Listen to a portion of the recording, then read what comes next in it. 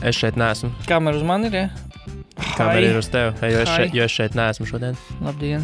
Hai. Šis ir podcasts Sauna. Aiziet. MBA šovs. Mēs esam vienā telpā. Kā mēs iepriekš jau bijām iesākuši, kamera pagājuši nebija uz tevi, pirms tam uz mani, tagad uz mani.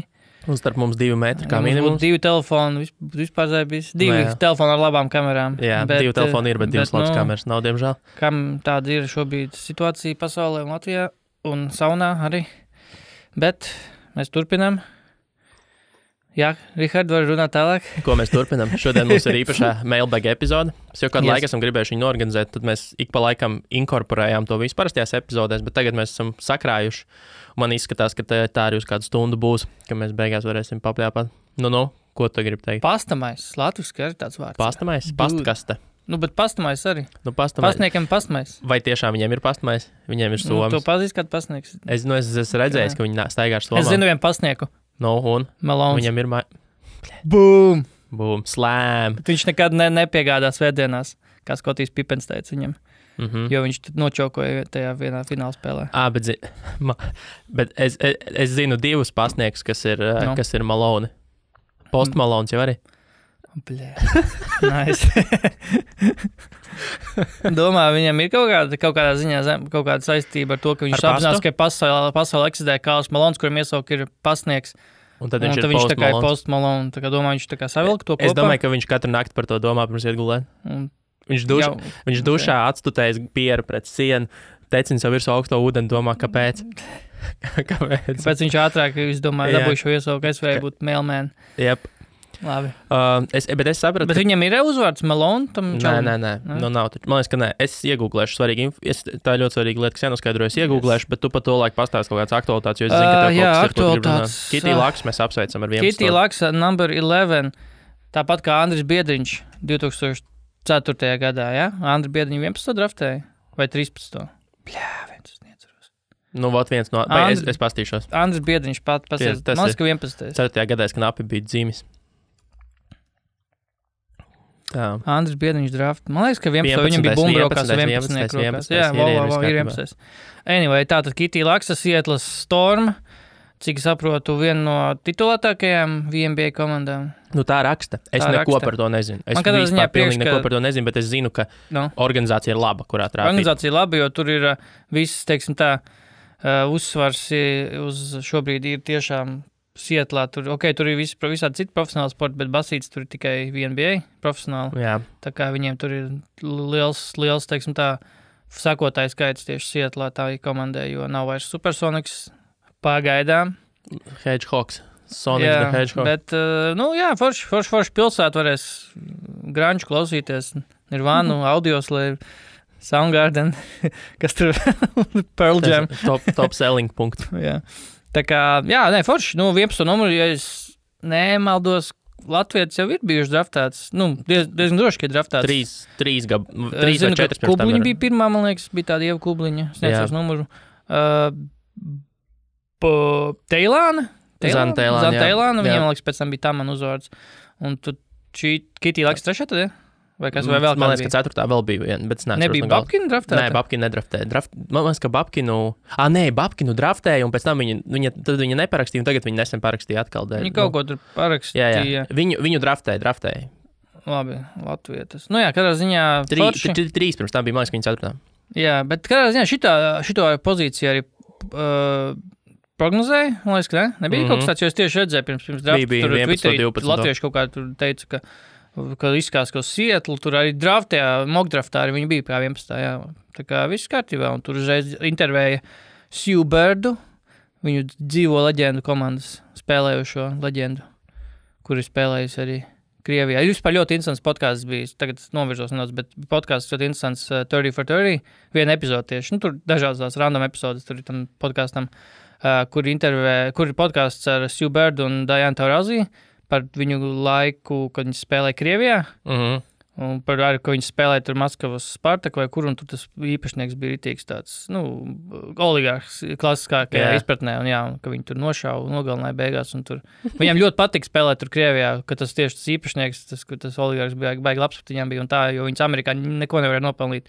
Viņš aizbrauc uz Krievi, viņas tur ir zvaigznes. Viņas, principā, kā viņas teica, koledžā mēs bijām tur arī princeses zvaigznes, VMBA mēs bijām, principā, whatever, jo viņam neinteresē VMBA, aizbraucam uz Krieviju, atkal esam zvaigznes, tur mūs tur nesu visu, ar paplātu atnes visu tur. Jā, ļoti interesants tas bija, jā. Kaut kā saucās The Spy Who, kaut kāds nosaukums bija, kaut kas par spiegu, The Spy Who Bought Me or something. Nu, labi, ierakstīsiet atslēgas vārdus. Kaut kāds ir bijušais KGB spiegs. Protams, kā citādāk tu Krievijā kļūst par oligarhu. Jā, tā kā, jā, tas tā. Bet jā, forši, Kitty Lakson. Number 11. Es jau gribēju teikt, ka augstāk draftētais Latvijas ever, bet Porziņš bija certais, diemžēl. Tā kā jā. Tā gan. Tā. Nē, ir trešā. Kad vien bija trešais?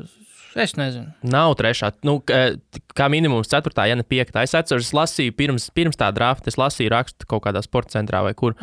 Ir vismaz trīs. Nu, kur ir. Tātad trešajā, kad draftēts ir Babkina, Kubliņa un Teilāna, jā. Nu jā, tad viņa ceturtā. Jā. Babkina 29. numuru draftēja, Kubliņa 31. un Teilāna 35. Un reko šis skatu atver, ko rakstu no aprīļa, no marta, 4. marta, reko te vēl Kitijai Laksai prognozē 29. vietu.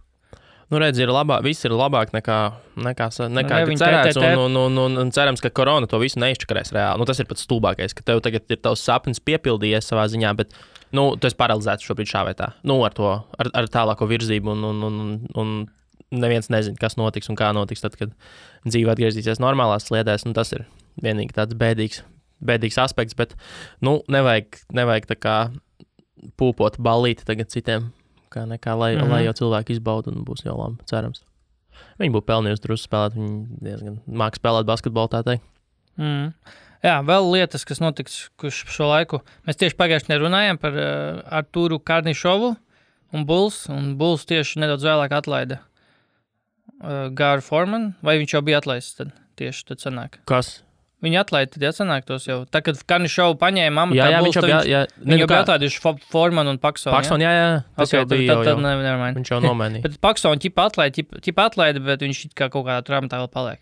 Nesvarīgi. Tātad 2K turnīrs. Devins Bukers izcēla. Champ. Es vispār neskoju tam līdzi. Es nezinu, ka viņš uzvarēja un komanda neatceros, kas viņam bija, bet tā nebija Dallas. Dallas. Ar Dallas Morits tieši teica, ka tas ir priekšvēstnes. Jā.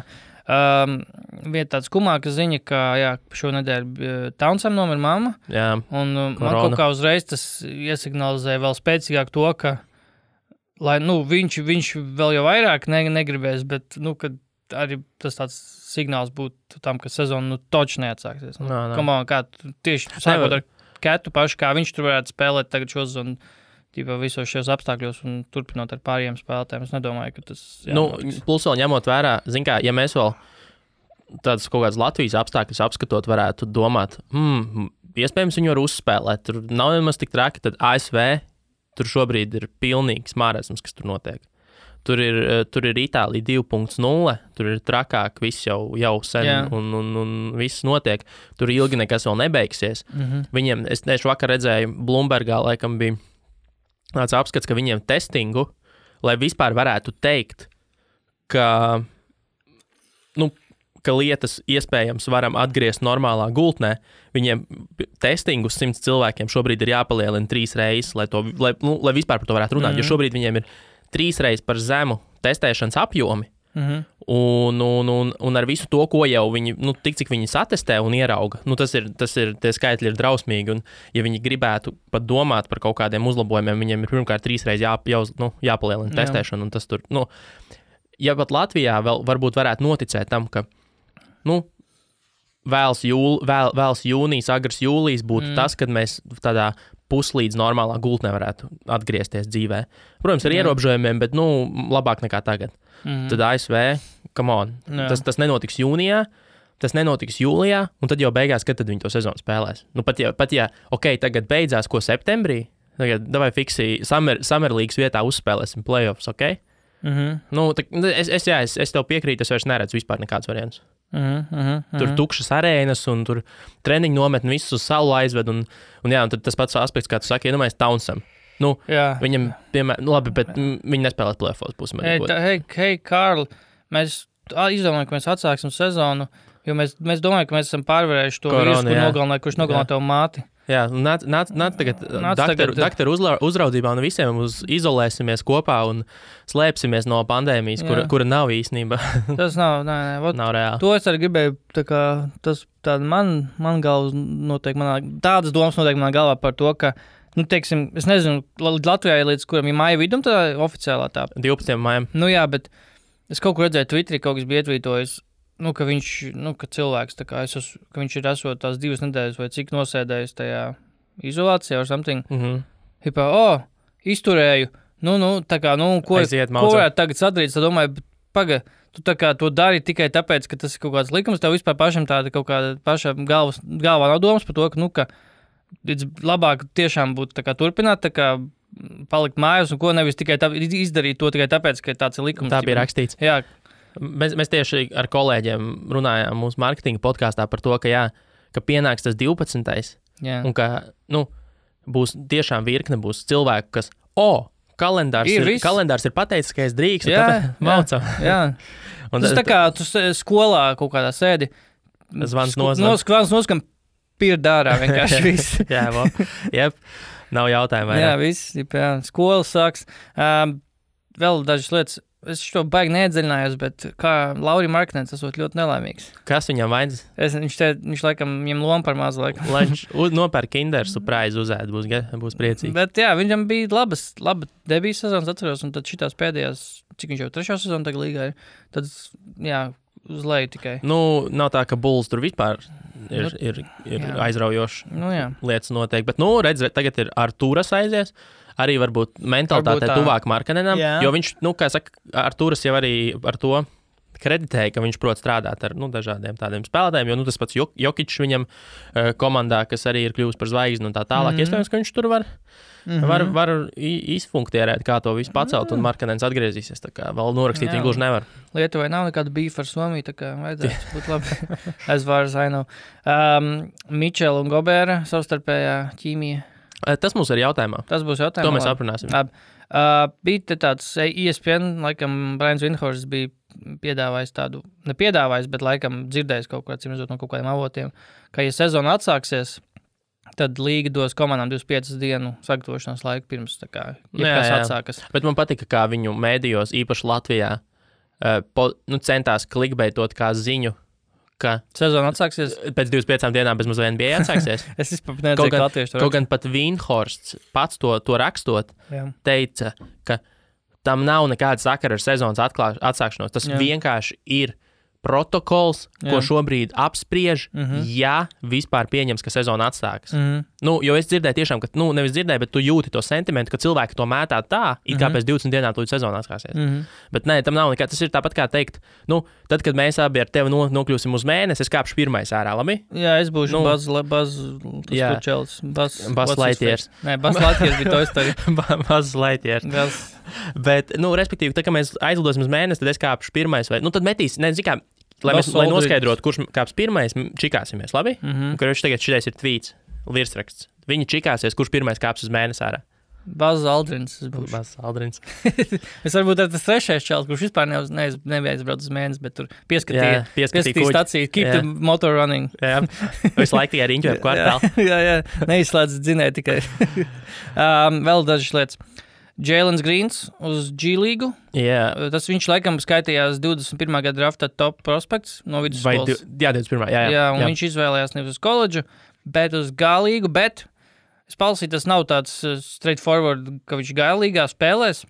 Viņš ies caurkorē speciālai programmai, kaut kādai, kas tieši tagad NBA, G-līga ir izdomājusi kaut kādu šo jauno prospektu programmai, kur tur iekļauj kaut kāds speciāls kursus, ne kursus, bet treniņus pie tur īpašiem treneriem, tur, viņš kaut kādā īpašā komandā spēlēs, tur kuri nespēlēs tajā regulāri turnīrā.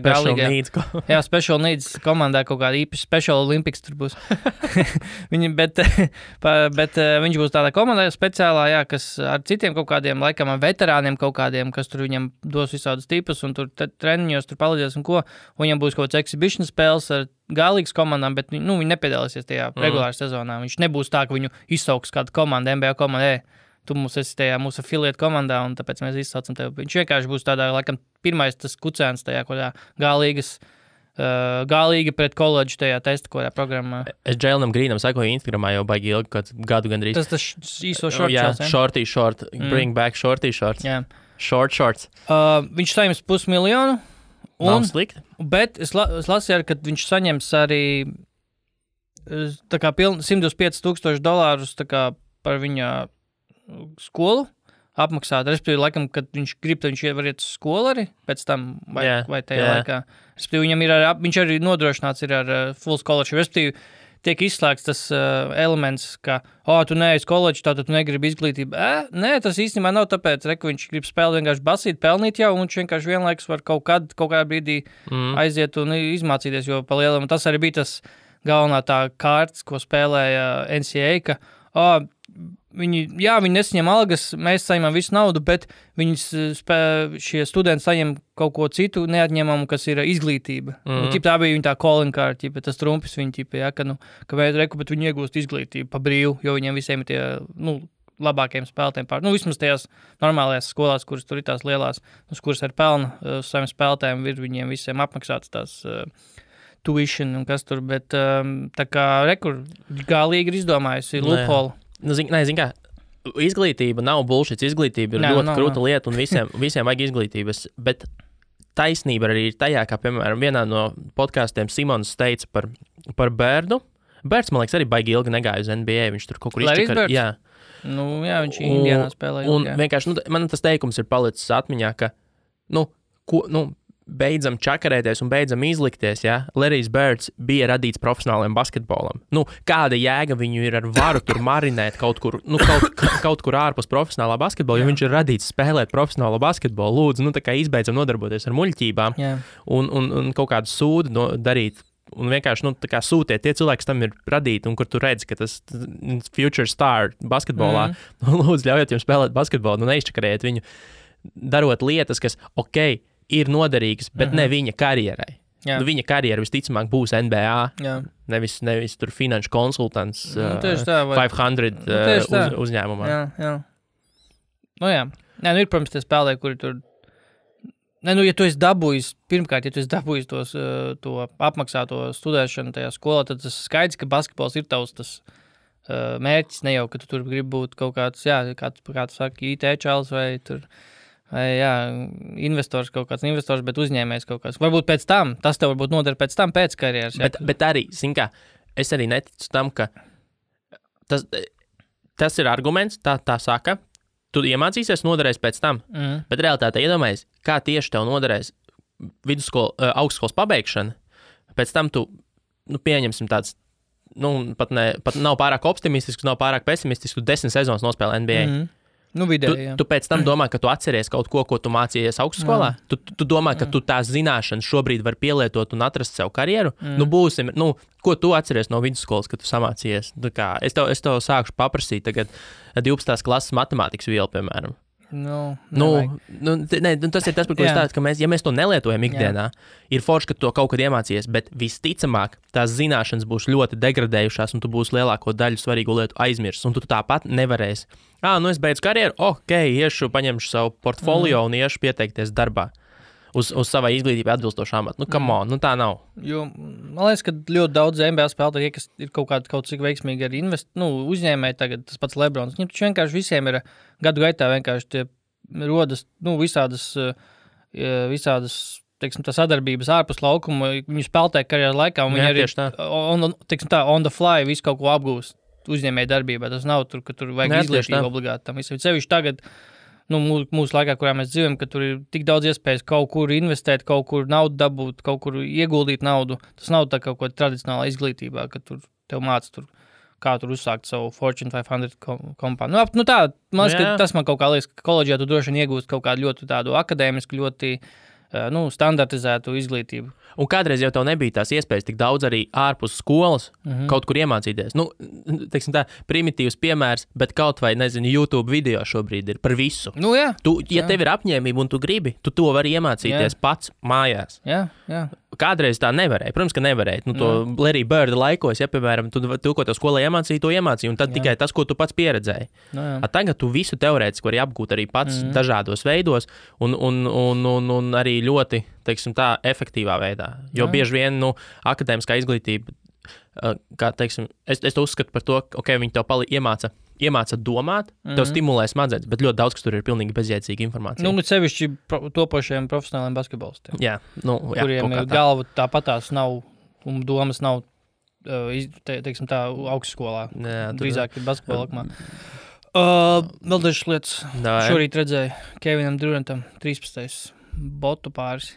Jā? Es neesmu redzējis. Bija bilde nemanīju vēl. Ka bija ar kiks vai kaut kas. Smuks? Katrā ziņā ierakstīja KD 13. Labi, kaut kur.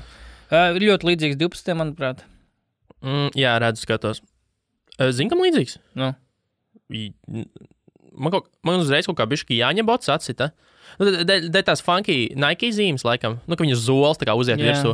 Bet man uzreiz pirmais tāds Jāņa bots. Tas izskatās tā kā tās 12 tās mazliet. Jā. Man nepatīk. Man pēdējās, kas man patīk, bija 10. Tagad es redzu, kā viņš izskatās ne uz viņa kājas. Izskatās diezgan labi. Man pēdējās, kas patīk, bija 10. 10. bija tik smuks ar tiem striķiem pāri. Tāds. Man vispār daudz KD patīk. KD 10, jā? Jā. Kuras tās bija? KD 10 ir ļoti. Jū, šitās man liekas, man pat ir vismīļākās. Melnās man patīk. Viņam bija tādas betona krāsas ar tādām krāsainiem sprinkles. Jā, es laikam redzu. Betona krāsas. Viņas tādas tādā pelēcīga, zaļgani pelēcīga ar tādiem krāsainām lietiņām. Jā, cerams, ka viņam sanāks viņas uzvilkt vispār. Jā. Labi, tā. Tev ir vēl kaut kas no aktuāliem? Jā, man vēl ir Spencers Dinwiddijs spēlēs Nigērijas izlasē. Kāpēc? Šāms rakstīja. Okay. Kāpēc? Tāpēc, ka viņš nedabūja invaitu ielūgumu uz Amerikas izlases kaut kādu pat to paplašinātā sarakstu, teiksim tā, treniņu nometni. Un kāds te bija tas pilnais, kāds skaidrums. Es pat nezinu, kāda viņam saistība ar Nigēriju. Viņš saka, ka Dinwiddijs saņems Nigērijas pasi, lai spēlētu Nigērijas izlasē. Dinwiddijs nesaņēma uzaicinājumu uz ASV Olimpiskās izlases treniņu nometni. Tagad pievienosies Nigērijas sastāvam, kuru trenē Maiks Browns. Clevelandā. Lakers, jā. Un tur sastāv vēl Al-Farouks Aminu, Josh Okogie, Chimezi Metu, to gan es nezinu, un Ekpe Judo, to gan es atceros. Bet kādu viņiem, es nezinu, tad tu vienkārši var dalīt pasas, viņiem kaut kāda saistība vispār ar Nigēriju, maskaties vai? Es nebūšu ārlietu, bet Nigērijas iekšlietu ārlietu ministrs, lai varētu, piezvanīsim viņam, uzprasīsim Skype-iņā. Kādā ziņā, sure, labi, jā, tas ir viens no veidiem, kā var spēlēt starptautiskajā arēnā. Dinwiddijs ir kļuvis par kaut kādu Poormans Bradley Beal reāli. Kaut ko dusmojās visu laiku pēdējā laikā. Jūs man nenovērtējat, es tur šito, visu laiku saka kaut kādas lietas, kuras, žurnālisti šobrīd retvīto un runā par to, tāpēc, ka nav nekā cita, par ko runāt. Bet visādi citādi ir tāds, go sit down. Tā kā uzvelc vēsti ar kabatām and take a fucking hike. Jā. Tā, pēdējās lietas.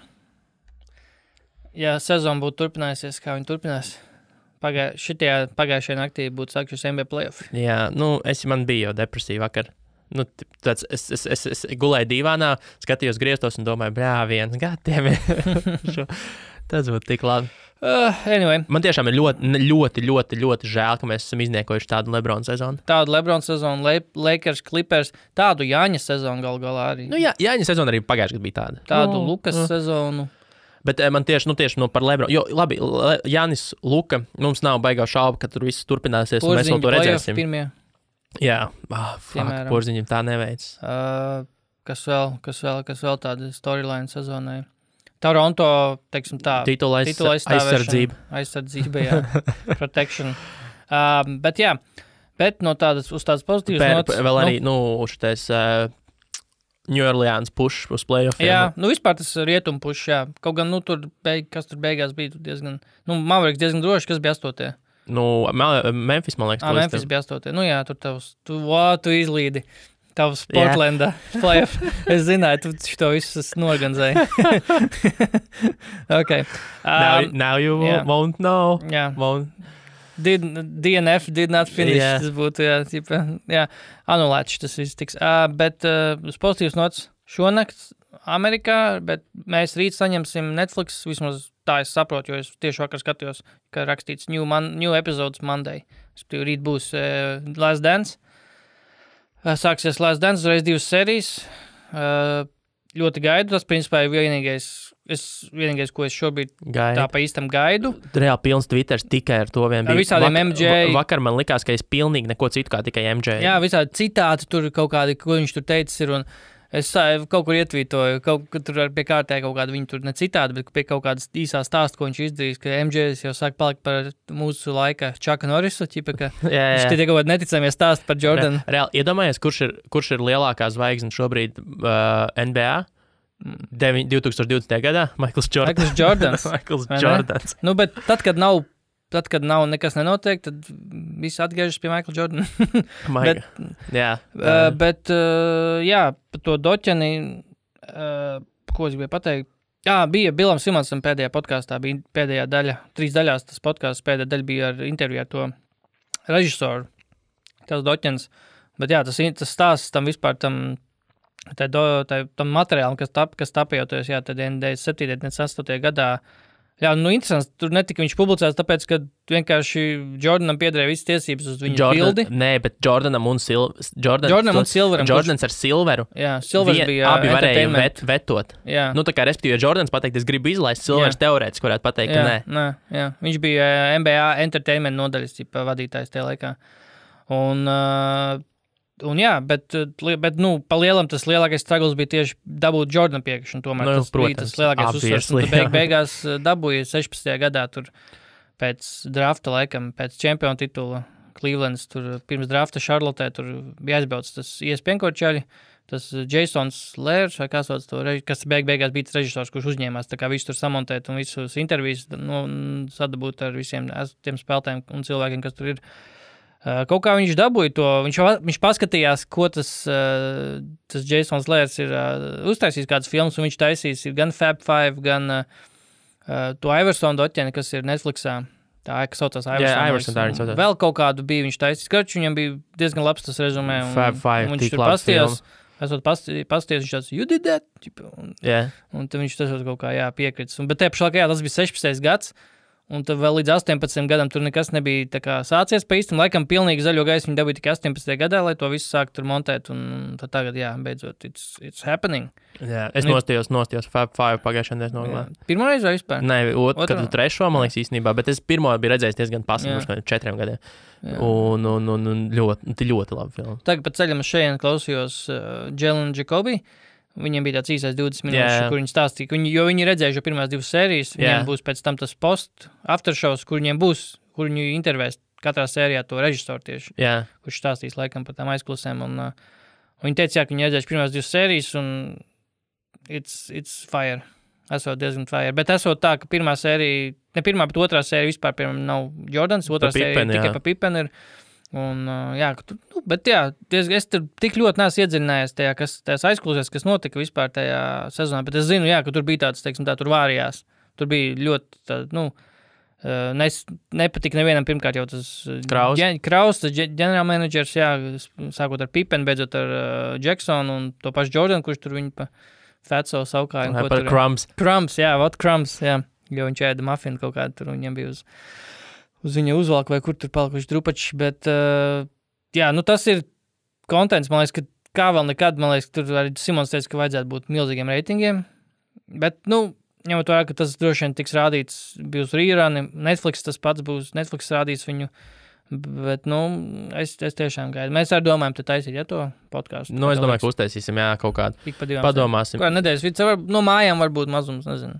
Izdomāsim, bet, jo vienkārši, visiem būs podkāsti par to. Visiem būs, jā. Es ļoti ceru, ka mums izdosies izdomāt varbūt kaut kādu anglu. Mēs nevaram dabūt to režisoru arī? Kaut kādu weird. Pēc tam uzreiz. Mēs kaut kādu vietējo Latvijas režisoru varam sarunāt. Vienkārši, bet, es domāju, ka latviešiem mēs varētu arī pārdot, tur, nezinu, kas mums Latvijā, kas ēķis, mēs pasauksim ēķi un teiksim, viņš tur direktēja, un tad tā Latvijas NBA fanu grupa teiks, visticamāk noticēs. Tur, starp citu, ja kāds grib, var pārtulkot MJ Doķenu un ielikt. Tieši gribēju teikt, jā. Latvieši, kā tā grupa saucās? Facebook grupa Latvieši NBA plus viss par basi ir ielikts tā kā posts, tā kā par to, ka būs tā dokumentāla filma, pirmais komentārs ir, kāds varētu pārtulkot un iemest fano? Un reku viens atbild, ka Netflix būs Netflixā. Viņš uzraksta, ir jau latviski, ja? Latviski noteikti nebūs cik fano varbūt. Nē, es nezinu, ESPN mazums uzrakstīja uz Latvijas tirgumu lieliem. Mums tomēr Andris Biedriņš bija. Jā, mums arī Kristaps Poziņš bija. Nē, bet Andris Biedriņš tomēr slavenāks. Jā. Katrā ziņā tas ir tas, kas droši vien pirmdien mums būs pieejams, un es skatīšos, uzreiz pēc darba. Bet nav tā, ka īstenībā viņu naktī var skatīties? Nebūs tā, ka... Jā, man bija rakstīts Monday. Jā, bet Monday sāks tehniski. Monday no rīta agri. Tāpēc, ka ir jāpaskatās, cikos viņi plāno releasot ASV. Jo... Ka 9, pēc 4 naktī pēc Latvijas laika sanāk. Jo es, piemēram, nesen tagad Chris Delīs stand-up skatījos, un viņi releasoja. Tas ASV laiks bija tāds, ka es, laikam, 8 no rīta varēju skatīties jau. No Netflixā viņš parādās 8 no rīta. Es domāju, ka tas būs kaut kādā normālā pieņemamā laika. Ja tas būtu, respektīvi, uzreiz pēc pusnakts, tad es jau skatītos naktī. Ja viņš parādītos 12, tad es skatītos jau tādu. Jo būs diezgan grūti nosēdēt. Ja būs pusnaktī, tad es to šodien arī mēģinātu noskatīties uzreiz. Bet es domāju, es pieļauju, ka nebūs normāli, kurās 10 no rīta jau būs. Gan jau. Jā. Nē, es pieļauju, ka tur ir kaut kāds Netflix, kaut kāds konkrēts, katru nedēļu gan jau kaut kāds jauns papildinājums tur ir, un tu viņiem ir konkrēts vienkārši laiks, ka viņi ieliek katru nedēļu, katru pirmdienu, teiksim. Man liekas, ka tas ir atkarīgs no tā, kad paši artisti izlaiž. Tas es saku tieši tas, Chris Delīs case. Es redzēju, es Instagramā, viņš Instagramā liek, tur vēl 2 more hours, un tā tālāk, un tad, kad tas notika, kaut gan jau bija nākamā diena, tad pēc tam viņš, tā kā izlaida. Iespējams, ka tas ir arī ģenerāli metiens. Visām lietām tas tie būtu pēc 2 more hours, bet man liekas, ka tas ir noteikts par tiem pašiem. Nav svarīgi, te nav pilnīgi nekādas nozīmes pirmdien, visi jau būs notījušies un varēsim priecāties. Kas pa filmu bija, kur es skatījos, kur bija Chris Delī, viņš kaut tēloja kaut kādu creeperu. Viņš bija You tajā seriālā.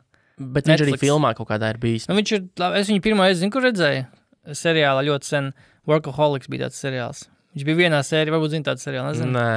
Viņš bija Comedy Central seriāls, ļoti sen viņu skatījos, viņš vienā sērijā, viņš beigot tādu mačo tēloju tur.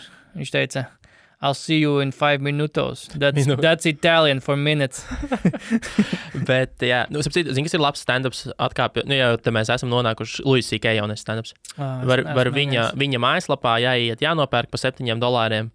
Un ļoti labs, ļoti tiešām. Ko viņš runā par savu izraidīšanu, savu kancelošanu? Jā, arī. Viņš kancelošanas to pavadienu izstiep.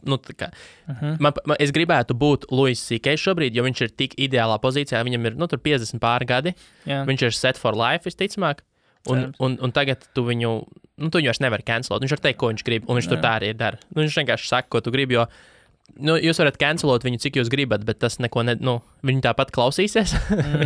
un viņš tāpat nopelnīs ar komēdiju naudu, un jūs varat mēģināt viņu cancelot, bet jums nesanāks. Un tas ir tas, ko viņš arī tur rītīgi to anglu pušo. Viņš par Dievu rītīgi smieklīgi tur jokoja.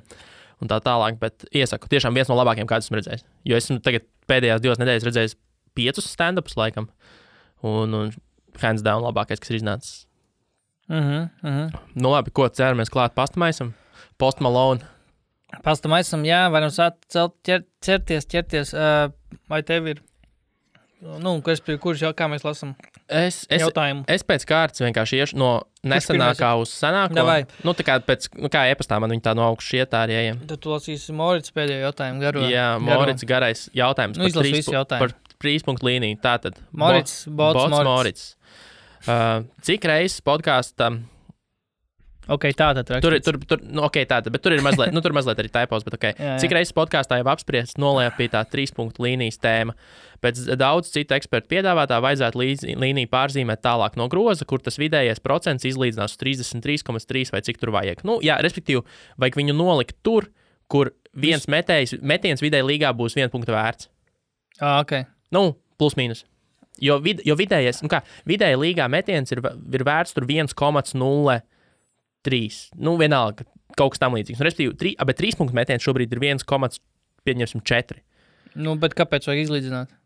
Tāpēc, lai tas metiens nav, lai visi metieni būtu vienlīdz, vērtīgi? Jā, tāpēc, ka šobrīd... Vai nebūtu tas īpatsvars, ka tik trauks daudz met? Jā, tas īpatsvars, tev daži centimetri, principā, tava īkšķa garums, laukumā, nozīmē, vai nu tavs metiens būs 0,9 punktus vērts, vai 1,40 punktus vērts. Jā, tā ir. Ir tā kā big fucking deal. Labi. Un tā problēma ir tā, ka vienkārši ļoti daudzi ļoti precīzi met trīņus. Un tāpēc tas viss doesn't make sense. Līdz ar to vajag pabīdīt tālāk, lai tas līgas vidējais kļūst mazliet loģiskāks. Tas svars kļūst loģiskāks. Tātad, labi, pieņemsim, ka tā arī notiek.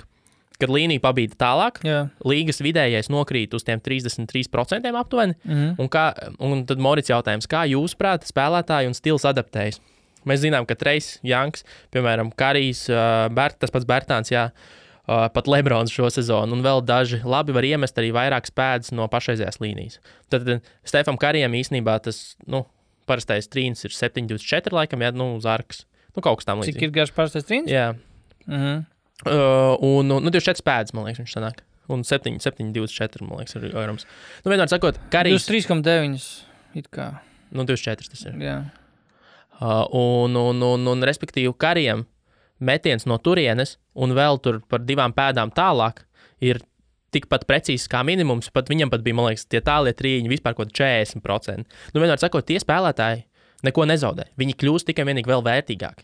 Viņi var iemest to tālo trīni ar tādu pašu precizitāti, un viņi kļūst vēl vērtīgāki. Bet redz, kas notiek ar visi 3 un 2 fujakiem, kas ir, tur viņš uzrakstīs PJ Corners, PJ Tuckers, piemēram, visi Danieli Hausi, Benny McLemore, kas jau tagad met tikai ar knapiem 34-35%. Viņu metiens kļūst viņi vairs nevar iemest tik tālu. Viņu metiens nokrīt tur uz 30 labākajā gadījumā procentiem. Un tas, ko es prognozēju, kas notiek, šitādi reāli pazūd no līgas. Pazūd pārmaksātie stāvētāji. Pārmaksātie speciālisti. Pat ne speciālisti, ja viņš ir labs aizsargs, tas ir cits stāsts. Bet ja viņš ir vienkārši spaceris uzbrukumā, tad viņi pazūd no līgas.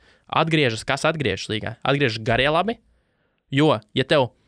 Ja vienlīdz vērtīgi dabūt, iemest trīnis tikpat vērtīgs, Trīnis kļūst jau pat mazāk vērtīgs nekā postaps labs.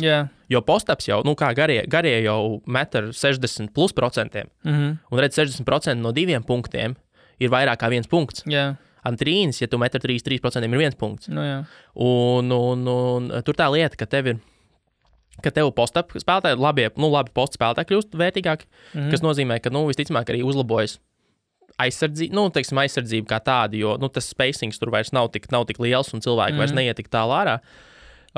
Kas vēl uzlabojas, man liekas, ienāk līgā Kobes emulatori. Jo reāli tāds spēlētājs kā Kobe. Kobe varbūt, tā kā... Tā ir Demar DeRozan tāda. Demar DeRozan, kurš ļoti labi met postā. Lamarcus Aldridge, kurš arī, viņš it kā spēlē postā, bet viņš pietiekami tālu spēlē. Viņš spēlē pietiekami tālu no groza, un viņš ir ļoti precīzi no savu tā pleciņa, no elkonīša, kur viņš tur met. Šitādi spēlētāji, reāli ISO vecās līgas, ISO spēlētāji kā Jordans. Reāli kā Jordans, kurš principā tālē pustālē bija viņa lieta. Un jo tie spēlētāji ir tādi spēlētāji, kas var viņus iemest ar vismaz 50%, tuvu 50%, un viņu vērtība pieaug. Viņa vērtība pieaug, jo tad tajā brīdī tev kļūst pilnīgi loģiski, lai tev Demars Rozens met tavs pustālus ar 50%. Un atkal dažādojas. Pozīcijas, izlīdzinās pozīcijas, nav vairs tur tā kā viss mazie, jo tad tu vienkārši netiec galā. Ja tu trīņus nevar iemest, tu zem groza neko vispār nevar izdarīt. Normalizējas pozīcijas atkal, un atgriežas dažādāk, teiksim tā, stila spēlētāji. Mums atkal ir dažādi stili, nevis tikai, ko tu māki mest, stāvi. Paldies. Hashtag Bens McLemore. Viņam ir karjera NBA tikai tāpēc, ka viņš šobrīd var mazliet virs vidējā iemest trīnī.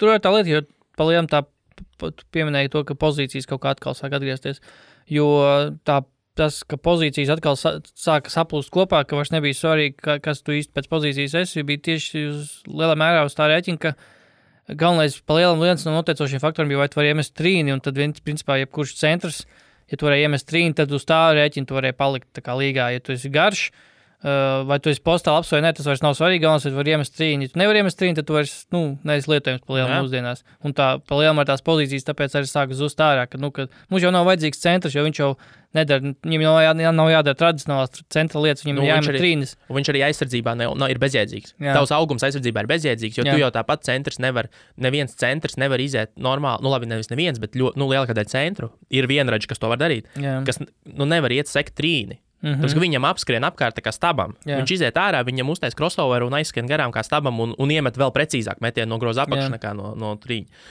Un līdz ar to viņi ir bezjēdzīgi. Viņi ir bezjēdzīgi ne tikai tāpēc, ka viņi nav postgames, bet tas, ka viņš nav vajadzīgs. Viņš nav vajadzīgs pat aizsardzībā.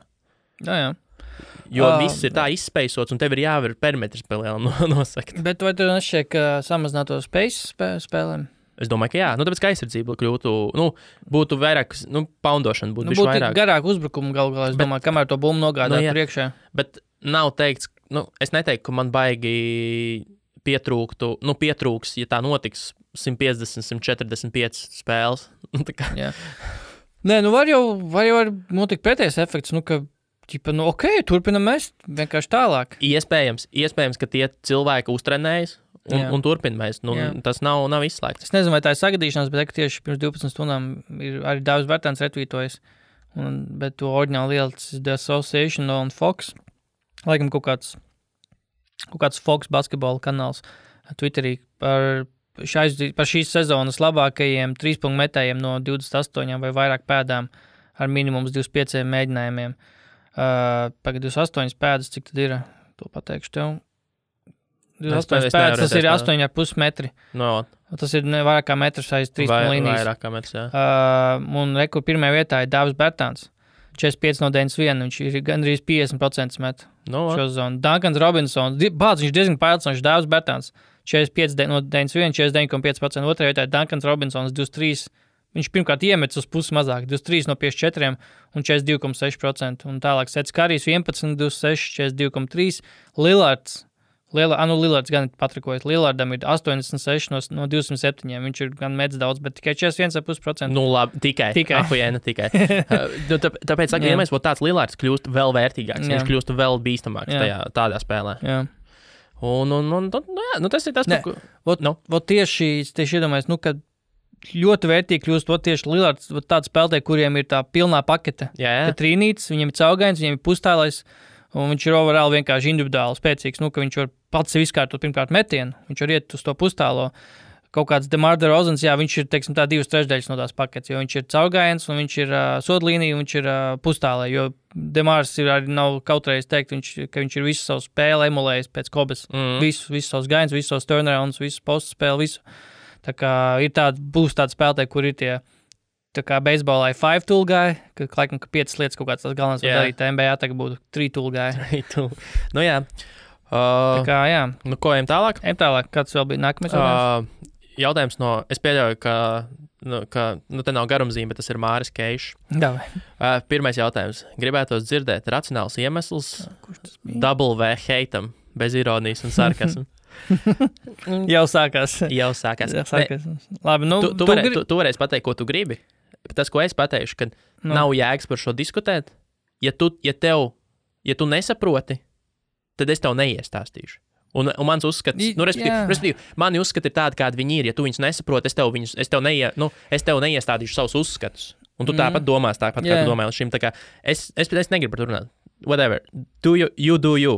Ja tev patīk, viss kārtībā, es cepos pa savām lietām, un arī viss ir kārtībā. Mums abiem nav jāskrīt domā. Tā kā ar mums, es domāju, visums un es, nevis tu, kas tu sēž.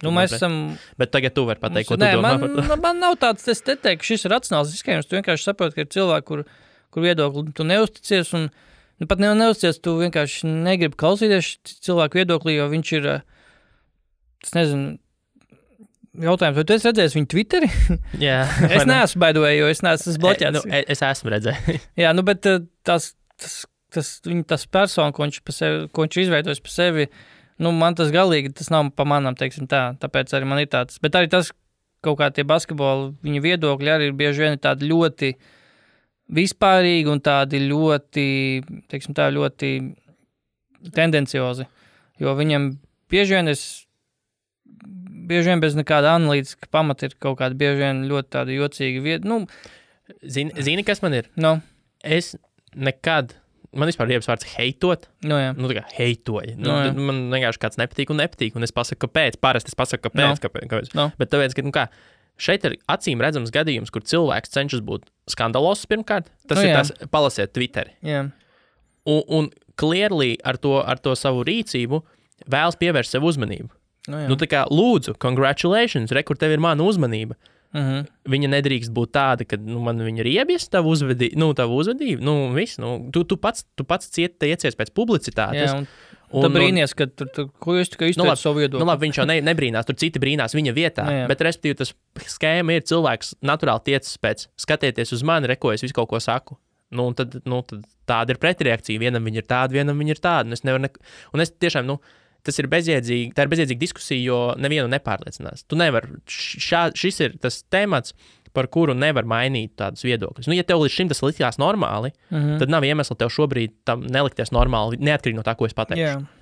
Viss. Tur ir vienkārši arī, es nezinu, man ir tas gadu gaitā jau, ka man ir arī besījuši visi, nav patikuši tie kādi neraidījumi, bet tieši pareizi teica, ka tas tieši tā persona, ko viņš par sevi ir izveidojis Twitterī un sociālos tīklos, ka viņš ir tiešām skandālists. Vienkārši skandālists, un tāpēc, varbūt pēc tam jo es vienmēr redzu, ka viņš ir viens cilvēks, teiksim, Twitterī, un tur iesaistās arī cilvēkiem kaut kādās tur diskusijās, un pat ne diskusijās, viņš vienkārši tur nenozākā, bet pasaka, kas tu tāds esi, apmēram, ka tu man vari kaut ko pateikt, un tepši laikā viņš ir tur tās pašas diskusijas ar rasu, kur viņš šķietam ir tāds, tāds kadlī tētuks tāds, bet tepši laikā Twitterī viņš ir tāds, nezinu, nežēlīgs tāds. Un mums nevajag aizstāvēties, bet mēs vienmēr esam runājuši pārsvarā tikai un vienīgi par viedokļiem. Mēs nekā, labi, ok. Mēs kā kopā ar viņu vizuāli neko neesam labi, dažreiz. Labi, es atvainojos. Tā ir troļļošana. Es atvainojos, bet principā mēs runājam par viedokļiem. Par viedokļiem, jā. Un tā kā viedoklis ir viedoklis. Un es par viņu domāju to, ko es viņu domāju. Es nezinu, kāpēc mēs nevaram neatkarīgi no tā, kā tas ir apspriest viedokļus. Vai tas ir pozitīvā vai negatīvā mērcē. Cits būtu, ja es tev tu esi mūdeks visu laiku. Pasies, kāds tu vecs skrābis, tu ņemies. Ko tu mēģini gudrus izlikties? Mēs nekad neko tādās neteikuši, vienkārši par viņu kaut kādiem uzskatiem un viedokļiem, ko mēs varam darīt. Ja tu esi teiksmens, tad kāpēc mēs varam visu laiku Stevenai Smita vai kaut kādas tādas, tur visu tur, pasties, ko tas saka, un viņi atklāt savā starpā par to diršas. Tieši tā. Kāpēc mēs Latvijā nevaram to tā? Ja mums ir kaut kāda teiksme, tad es domāju, ka viens no pirmajiem ir noteikti Valds Valters. Tā kā Dilvudi, teiksim tā, un uzlakam Saulins. Vēl pēdējā lieta. Nē, tur vēl divi jautājumi. Tur ir divi jautājumi, jā. Viedoklis par Pučs izteikumiem, ka bez pro sporta varam iztikt pilnībā. Es jau godīgi šo nesaku. Viņam bija tas jautājums. Es zinu to tēmu, bet es pilnu to viedokli neesmu tā arī paskaties. Kāds bija viedoklis? Zinu, ka ir problēmas arī ne. bet klausies, neatkarīgi no tā, ko viņš tur teica. Par Latvijas prosportu vai vispār prosportu teica? Redz, Latvijas. Es domāju, man liekas, ka tas bija par Latvijas, bet es tiešām, es redzēju, ka viņš bija, un es redzēju, ka bija bišķiņ cepiens, bet es neesmu to dzirdējis pilnā garumā, un tas, ko es pateikšu tad savu viedokli. Respektīvi, man kāds pajautās, vai mēs varam bez prosporta iztikt. Latvijā? Jā. Easy. Mūsu Latvijas prosports ir tāds sūds. Kas mums ir vispār tāds? Ko mēs vispār varam nosaukt par prosportu Latvijā? Kas vispār kvalificējas kā prosports? Basketbols, virslīga, kaut kādas. Igaunijas, Latvijas apvienotā un viss. Bet arī tas profesionālisms, teiksim tā, tas ir ļoti tā. Zini, kāpēc mēs varam iztikt? Parādi man kaut vienu spēlētāju, kurš caur Latvijas prosportu ir kaut kur baigi aizspēlēt. Labi, Lomašs. Lomašs. Tehniski, bet kā aizspēlējas? Kā tas nozīmē? Tur jau daudz tādā gadījumā. Tas pats Tīma jau var uzliec uzreiz. Ne uzreiz, bet Tīma tika ilgi Latvijā bija, un tad viņš aizlēca uz Sanktpēterburgu, uz Zenītu no Ventspils, kas bija labs līmenis. Bet es saku, cik ir tādu gadījumu. Nu, jā. Un Jo tagad jau tas vismaz basītī tā tendencija, tu stāvlīgs, jo ātrāk aizpirt prom, jo labāk. Un liela daļa jau to spēlētāju, kas kaut kur tiek, viņi jau tiek, tāpēc, ka viņi vienkārši bija jauni un talantīgi. Viņi bija iznākuši no jaunatnes komandām. Skaidrs, ka viņam tas līmenis ir, kur tad viņš citur uzreiz spēlēs. Kaut kur pie pieaugušiem ir jāuzspēlē, un tas ir Latvijas pro līga. Jā. Bet ne jau viņš Latvijas pro līgā ieguva to līmeni, kāds viņš ir. Viņš jau bija jauns un talantīgs. Tas pats Tīma. Viņš jau bija jauns un talantīgs. Tas jau bija tikai laika jautājums, līdz viņš nonāks kaut kur citur. Tas nav Latvijas profesionālā sporta nopelns, kāpēc viņš ir tur, kur viņš ir. Un tas pats futbola virslīgi. Tas vispār ir. Es ļoti atvainojos tiem, kas tagad dusmosies, bet tas nav nopietni. Tas nav nopietni. Tas nav pro sports, kas mums ir vajadzīgs. Tas nav pro sports. Zini, kāpēc tas nav pro sports? Tāpēc, ka neviens tur fucking naudu nepelno no tā visa. Nē, tur nav. Neviens klubs neeksistē uz saviem ienākumiem, no saviem ienākumiem. Tāpēc mums pat nav pro sporta pēc būtības. Jā. Mums ir tikai vienīgi subsidēts sports, kurā spēlētājiem maksā algu, tāpēc viņi var saukties par profesionāļiem. Bieži vien to algu maksā ar 5 mēnešu nokavēšanos. Un nav mums pro sporta. Neviens no sporta klubiem nepelna naudu. Nē, nav tādu vispār. Un viss automāts, tā ir pat definīcija. Un tad dedukcija, nē, mēs varam iztikt, jā. Latvijā mēs varam iztikt bez pro sporta. Nepērk tur FC Rīga merču. Merču un tiesības TV. Jā, vai ne? Tur Sky Sports netranslē visu Latvijas virslīgu. Sorry, diemžēl tāda ir tā realitāte. Tāpēc tad jau laikam jāatbild uz jautājumu. Es nezinu, ko Pučs atbildē, bet tā ir mana atbilde uz to jautājumu. Jā, varbūt viņš tāpat domā, kā mēs. Iespējams, precizēt. Es tev gribu breaking news pateikt. Man tvītu par manu iespēto karantīnas laikā tikko nolaikoja Valdis Valdnējoks. Jurijs Žigājovs. Jurijs tagad rītīgi aktīvs vispār internetos. Viņš ir internetos. Es biju sākumā nedaudz skeptisks par viņu to, ka viņš tur sāka tur savu to vlogu. Un tāds, kas tas par... Tā, bet viņš ir reāli ritīgi labi. Viņam patīk. Var redzēt, ka cilvēkam patīk, ko viņš dara. Jā. Un tas ir svarīgi. Tas vienmēr ir svarīgi. Tāpēc, ka, ja tu esi entuziastisks par to, ko tu dari, nevis dari to kaut kādas naudas dēļ vēl kaut kur, tad krējums tāpat uzpeldēs vienmēr. Ja tu sākumā, tev tur skatās 500 cilvēku vēl kaut kas, bet ja tu visi jūt atdevi, un ja tas nav komerciāls projekts, un tas ir tiešām kaut kas tev patīk, tad pienāks laiks, un tev pamanīs un izsitīsies, un tas ir tāds patīkams case, man arī es tiešām atzīstu. Man nepatīk, es neskatos, tāpēc, ka man futbols neinteresē. Tur viņam bieži vien ir kaut kādi komentāri par to, kāpēc Krievis. Jā, vēl labāk, jā. Tas ir vispār tāds. Bet visādi citādi, visu cieņas. Es varu novērtēt labu lietu, ko cilvēks. Bet tā vienkārši nav mans džems. Jā. Un pēdējais jautājums. NBA vidēja līmeņa komanda versus Eirolīgas All-Star. Kurš uzvarētu? NBA vidēja līmeņa komanda. Zini, kur ir problēma? Noskaidrosim, kas ir NBA vidēja līmeņa komanda. Tā ir playoff komanda? Kā minimums. Austru konferences 8. vieta, teiksim. Labi. Orlando Magic.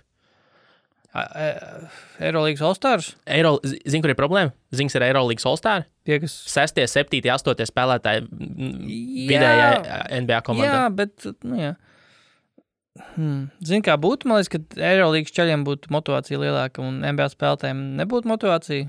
Nevar būt 100% tā kā, teiksim tā, 100% spēku tajā spēlē nebūs 100% patieso spēku attainojums, man liekas. Ja tā spēle notika kaut kādā fiktīvā pasaulē uz mēnesi tagad, piemēram.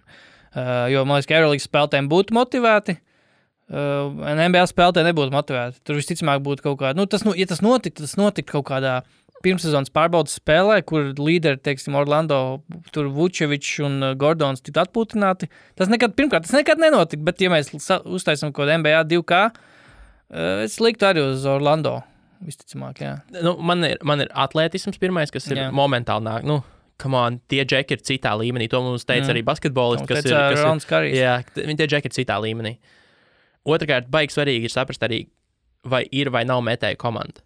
Jo, kas ir Eiropas basīšu top heats, spēlēt zonu vai ne, un sabiedzināt visu zem groza. Labi, es varbūt neesmu pietiekami up to date par lietām, kā notiek Eirolīgā, jo es nesakoju, bet I don't blame you. Bet pieņemsim. No. Kas arī, līdz ko tev ir NBA līmeņa šūteri, ko tu iesāks ar viņiem? Tu iedomājies tiešām uzlaistu Eirolīgas All-Star komandu pret tādiem, labi, nav vidusmēra, kaut gan, ko zinu, pret Houstons Rockets. Iedomājies, kas notika ar tā Eirolīgas komandu. Jā, nē, es pat iedomājos, ka, ir tas tie Orlando, tie primārie spēlētāji, tur, jā, tas, ko es jau teicu, Vučevičs, Gordons, tur, Jonatans Isaacs. Mans mīļais DJs Augustīns, jā. Bet iedomājies, arī tur aizsardzībā tev ir tāds Jonatans Isaacs. Bamba kaut kā, Bamba tur nomaļķēt gan jau kāds 3, bet tas pats, man pat vairāk tādas šaubas uzreiz par to Eirolīgas, teiksim tā, ko viņi pretī varētu likt, rodas, ka, teiksim, nāk no soliņa tāds Terence Ross kaut kāds, kurš ir ritīgs trīnīs šūters un skraida visur apkārt, un man tad pat tā aina kaut kā pat liekas tā kā skeptiskāk liek raudzīties to, vai Eirolīga tā kā varētu apturēt tādu čalu, kurš tā kā ritīgs tāds nāk speciālists vienkārši laukumā, tur 20 minūtes un pēkšņi 15 punktus salādē vienā ceturdaļā, un tur visi spēle ir izšķirt apmēram. Yep. Tā kā tur ir pārāk daudz ieroču, teiksim, tā NBA komandai būtu. Eirolīga, tur pa lielam Eirolīgas klubs, tur droši vien... bet, ja tu paskaties uz Eirolīgas top spēlētājiem, tad tie ir visi washed NBA spēlētāji. Shanes Larkins, Aleksijs Švets, Maiks James, labi, viņš nav tā kā... Maiks James bišķi uzspēlē. Viņš bišķi uzspēlē, Phoenixā, jā. Nikolā Mirotičs, Skotijs Vilbekins. Tie ir top džeki Eirolīgā. Spanulis. Still. Milutinovs. Kas ir CSKA? Kāds vispār bijušais? Kaut kāds Higgins, Skorijs. James Maiks jau ir CSKA zvaigznes. James Maiks? Maiks James? Maiks James. Mike James, jā. Niks Kalātes. Niks Kalātes. Tur ir kaut kāda, jā, Grieķijā, bet Singletons un kas tur bija. Tā kā būsim godīgi, tie visi ir spēlētāji, kas nespēlē vairs NBA. Un for a reason. For a reason, jā. Tā kā ir interesanti, varbūt tur, protams, salikt kopā to, ka viens tur Eirolīgā tur komandas spēlē, jā, un tur varbūt kaut kāds komandas kopējais ieguldījums varbūt tomēr atsver to, ka nav tās zvaigznes tik liels un kas, bet man liekas, ka tur būsim godīgi, tur tas, jā, tieši tā, tie spēlētāji, tāpēc arī Eirolīgā, viņi nav NBA. Ir tur, protams, cita arī iemesls, ka tur Eirolīga varbūt var nopelnīt vairāk, un tur lielāks, varbūt, tas status kaut kāds zvaigznes tev nonāk tā kā Mirotiča gadījumā, piemēram, jā. Bet lielākoties tas ir tieši tāpēc, ka tas viņu līmenis neatbilst līdz galam, tur NBA būtu par kaut kādiem vadošiem spēlētājiem, tāpēc viņi ir Eirolīgā. Ko nākamais jautājums? Jā, nākamais jautājums. Mārtiņš Zelčs. Esmu diezgan drošs, ka sezona atcels. Yes. Piekrīt. Kā jums liekas, ko Toronto vajadzētu uzlabot, lai pacīnītos par back-to-back gredzeniem? No šī gada, līdz šī gada martam komanda nebija slikta, bet var izdarīt secinājums, kas īsti pietrūk cīņā ar Bucks, Lakers, Clippers. Tas ir tā pirmā daļa, tur ir otrā daļa, bet to pēc tam. Jā. Tur bija, ko likt pretī pret Bucks, Lakers. To, ko likt pretī Bucks Lakers, ko likt pretī Jānim un Lebronam. Nav vairs tas īsti. Viņiem vajag vienu. Viņiem vajag vienu spēlētāju, kurš Kawhi. Viņiem vajag alfu. Viņiem vajag go-to guy. Zini, nevis tikai Kawhi, lai viņš nosedz Lebronu, bet viņiem vajag spēlētāju, kurš var uzņemties iniciatīvu, ja notiek tā, kā notika pagājušā gada Game 7. Es to spēli tieši pagājušajā nedēļā noskatījos vēlreiz. Jā. Ja viņiem nebūtu, tur vienā brīdī neviens neko nevarēja iemest. Pat tas pats Kawhi, bet vismaz tev ir drošība, kad labi pofīgi vecīt. Kawhi tur izmet cik 40 metienus vismaz vai beigās. Tev vajag to džeku, kurš par spīti jebkam varēs tāpat uztaisīt savu metienu un iemest. Kails Laurijs tur iedeva tos būstiņus biežiem. Pāris, kur viņš tur caurgāja no strāpīja vēl kaut kas. Respektīvi tādu noturēja, Serši Bakik pa laikam. Bet tur tā lieta, viņi var iepilināt, bet ja tiem džekiem neuzkrīt, un tev nav alfa mails, kurš var pacelt uz sevi, kas, es teiktu, Siakams vēl pagaidām nav, tad tev ir žopa. Jo kā komanda, viņi ir ļoti laba. Tur viss ir čotka, pasties pat traumas viņus nevarēja, tā, apturēt. Bet tev vajag alfa mailu, kurš uzņemās spēli, ja notiek tā, kā notika 7. spēlē pagājušajā gada pusfinālā pret Filadelfiju. Jo tur ir izcils piemērs tam, kāpēc tev vajag tādus džekus kā Kawhi. Man tā ir rakstīts, vajag čali, kurš tur būs uzticams ierocis.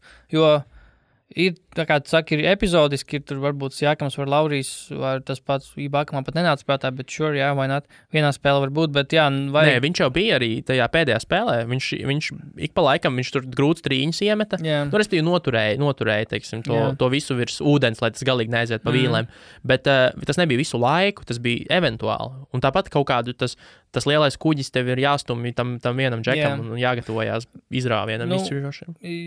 Jā, respektīvi, vajag kaut kādu vienu konstanto, jo tās pašas komandas, pret kurām var teorētiski būtu jāstājas pretī, viņām ir Jānis, ir Lebrons Un pat Filadelfijai nav tas viens kaut kāds dagāji. Nu, Jimmijs Butlers it kā bija tas džeks, kas mēģināja. Jā, bet neteiktu, ka tas ir klasiskais kaut kāds čals, uz kuru tā kā būtu jāspēlē. Kurš vienkārši palielam, Jimmijs Butlers ir ļoti augsta līmeņa neracionāls pārliecības džeks, jā, viņš nav tā kā Dions Waiters vai JR, viņš ir tā kā All-Star līmeņa tāds čals. Ja Toronto pievienot Bradley Beal, tā komanda būtu fire. Nu, vot kaut ko tādu, kurš tu zini, ka viņš tev dos 30 punktus svarīgā spēlē.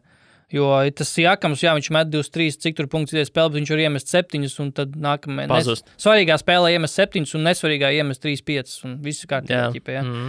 Tā kā tas pats Laurijs, kurš ir pa lielam viss stabilākais bijis šo zonu, gan veselības ziņā, gan arī snieguma ziņā, bet, Laurijam arī ir 34 gadi, tomēr arī. Uz Lauriju vienmēr var parauties, ka viņš charge uzņems. Jā, viņam ir charge highlight reel. Kāds bija tas jautājums turpinājums? Jautājums vienkārši, vai un kā Niks var nocelt tur Masaju? Teorētiski tas... Teorētiski ar naudu? Nē, protams, ka ar naudu, bet, zin kā, tagadēs atškarētās sezonas, es pat sāktu vairāk bažīties. Jo, zini kā, tev šitā sezona tagad beidzās, Toronto arī viņiem tur sāksies droši vien līgumiem. Es neesmu iedziļinājies tik smalki, lai tagad no galas noskaitītu, kas kur kā, bet pieļauju, ka tur sāksies problēmas ar sastāvu noturēšanu. Tas pats Laurijs, tu minēji, cik viņam jau gadi ir. Jā. Viņam ir līgums tas viens tagad. Viņam tas lielais. Viņam tagad stāsies spēkā tas 1 gada līgums, ko noslēdz pirms šās sezonas. Respektīvi, tad noslēdz uz 2. Respektīvi, tas pēdējais. Viņam bija vēl šo sezonu, bet pagājušajā vasarā noslēdza uz šito, kas tagad būs sezona uz 1 gadu. Tāpēc jāskatās. Iespējams, ka viņš vēl paliek, bet no otras puses ir skaidrs, ka tur arī būs rebuilds, tur būs kaut kas jādara. Apus Jakam kaut ko un tad varbūt, Masai piedāvās lielu naudu, iespēju darīt to pašu Ņujorkā, rebuildot Ņujorkā, un tad visādi var gadīties. Bet nav jau...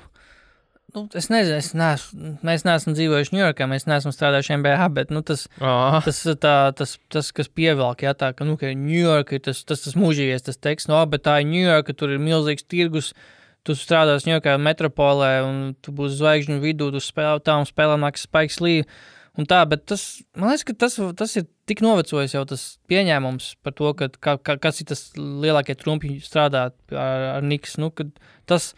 Tie trumpi, viņi neatsver to, cik tomēr liela ir tā, joprojām tā miskasta tajā Niks klubā kā organizācijā, jo man liekas, ka tāpēc arī, ja tas būtu tiešām tik svarīgi, tad man liekas, ka Masai jau būtu piekrits kaut kādai pārējai. Iespējams. Bet tas tā. Tā kā tur vai nu milzīga liela kaut laušanās notiek, vai arī nevar vienoties par kaut kādu tiešām to kaut samaksu, vai tiešām... Vai varu. Cik liela, tā viņam teikšana būtu klubā. Jā, tieši tā, vai viņš tur būtu pilnīgs boss uzreiz aiz Dolana, vai tur būtu kaut kāda, tur joprojām kaut kāda šēdī čaļi, kurus tur Dolans pats iebāzes būs. Bet viena lieta, ko es nezinu, kas teica podkastos, ir tas, ka Dolans jau pa lielam visus šos gadus ir darījis savā ziņā visu pareizi, vienkārši viņš ir nepareizos cilvēks, piemēram, viņš naudu devis, viņš ir nav skops salīdzinot ar kaut kādu Tilmanu, Fertītu vai kas tur, naudu viņš viņš vienkārši nepareizos cilvēks ieliek tajos amatos, Tas gan. Tāpēc, ka, viņam, bet tas ir tas teikšanas jautājums. Redz, viņam ir tā teikšana, un viņš tā kā saka, bet viņam būtu vajadzēja atkāpties, pateikt, es naudu joprojām došu, bet vai teiks kāds cits, kurš labāk varētu pateikt. Labi. Kas tu tagad bija pēdējais, kas bija tie čaļi, kurš tagad paņēma Niks, tagad GM, paņēma to GM, kas tur bija tas aģents bijušais, tas? Jā, tur kaut kāds Mr. Worldwide, ne, bet... Steve's kaut kāds. Bija, bet es... Steven Stouts? Iespējams. Kaut kāds Worldwide West. Worldwide West. Jā. Anyway, labi, tālāk, nākamais jautājums. Bet, viņi jau paņēma viņus tajā brīdī, neilgi pirms koronas. Viņu galvenais uzstādījums bija stāvēt klusu, netaisīt sūdzi. Kurš bija tas, kurš tur pateica first teikā, ka es tur būšu kā Drakes? Kā Drakes?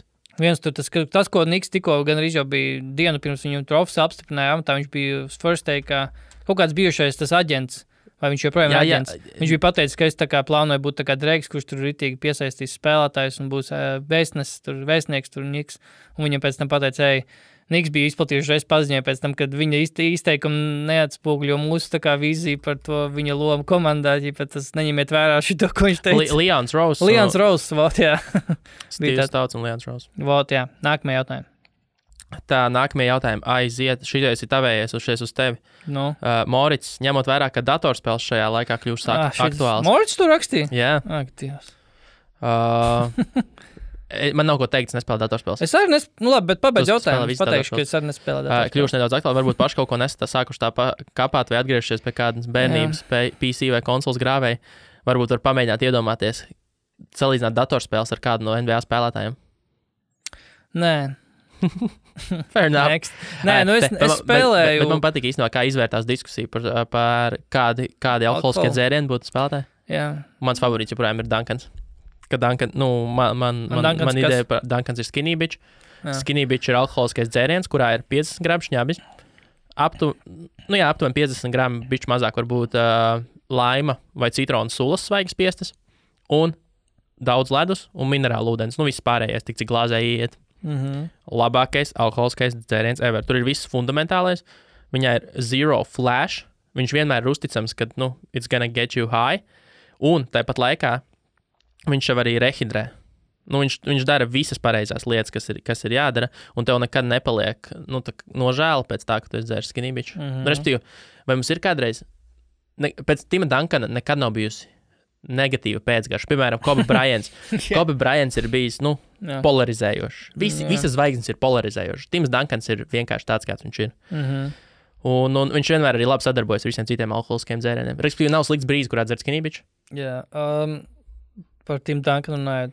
Es nekad neesmu dzēris Skinny Bitch, vai Skinny Bitch izskatās tikpat, teiksim tā, daudz jautājums rais, kā Tim Duncana modes, teiksim tā, izvēle. Es zinu, jā. Nē, Skinny Bitch, savā ziņā, jā, jo, ja mēs tā paskatāmies ļoti vienkāršo, tad ziņas ir Skinny Bitch, šņabs ar ūdeni. Un tas bieži vien izraisa jautājumus. Fuck. Tā kā jā. Nē, man nav, es par to mēs čatā varētu. Īsmā, davai šito atstājam uz čatu. Tie, kas noklausās un ir interesi, respektīvi, kāda video spēle varētu būt spēlētāji. Jā, jo es gameoju tikai konkrētas lietas, jo tā kā man ir stūri, es laikā mašīnu, tagad braukšanas izrādes spēles spēlēju, un man ir pultis, un tā es FIFA spēlēju tagad. Es gribu, NBA es tik ļoti atspēlējies, ka man vairs nav interesi īsti vairs spēlēt NBA. Ok. Tu nejauc darbu ar izklēdi? Es dažreiz jaucu, bet tad es sapratu, ka man jau bišķi apnicis, bet es gribu paspēlēt tagad CSGO. Oho, jo es esmu pēdējais spēlēt CS pirms 10 gadiem, tā kā vēl 1.6 visu spēlēju. Un kaut kādu trešo Max Payne gribu uzspēlēt, jo es pirmos divus izgājis jau sen, un trešo es beidzot gribu pamēģināt. Ok, aiziet. Es neesmu tāds, kas es neorientējos pirmkārt spēlēs, kas jaunākais, tikai, ja man kaut kas interesē, tad es tā kā iedomājos, es gribu tagad paspēlēt kaut kādu first person shooter. Es iegūlēju, kas ir labas spēles, un tad meklēju nelegāli.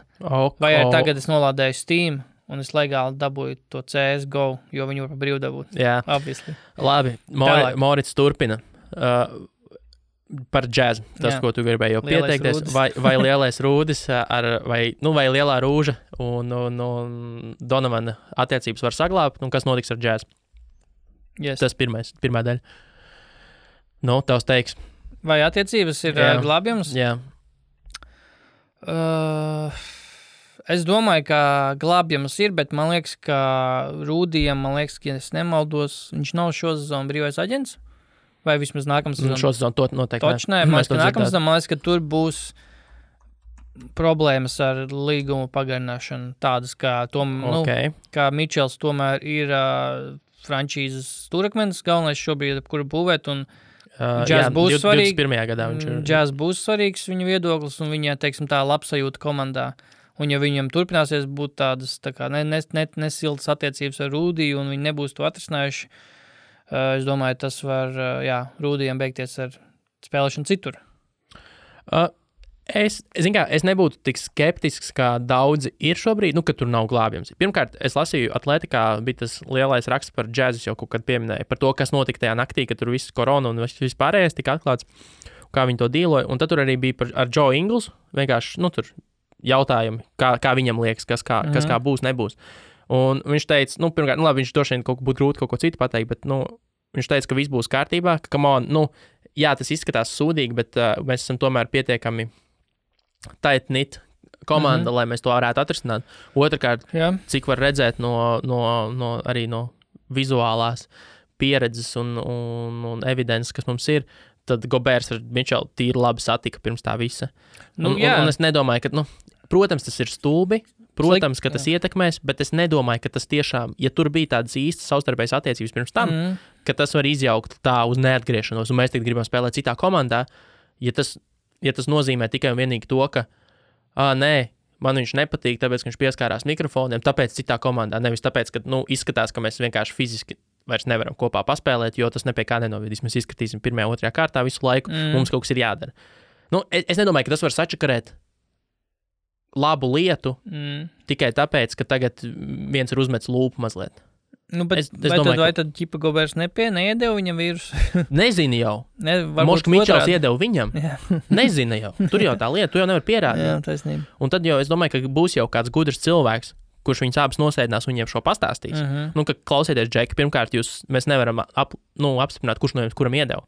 Jā. Un tad jau man tas jau liktu domāt, tāds, ok, labi, tas, kā es rīkojos, ir viens, tas arī ir aspekts, bet, arī tur, ieņemt savā galvā pilnīgi nepamatoti, kad redz, ka Gobers man tagad iedeva koronu, un tāpēc esmu dusmīgs. Tas nav vienkārši racionāli, tas nav pareizi, tā nav loģika, tā formālās loģikas 101, tas tā nestrādā.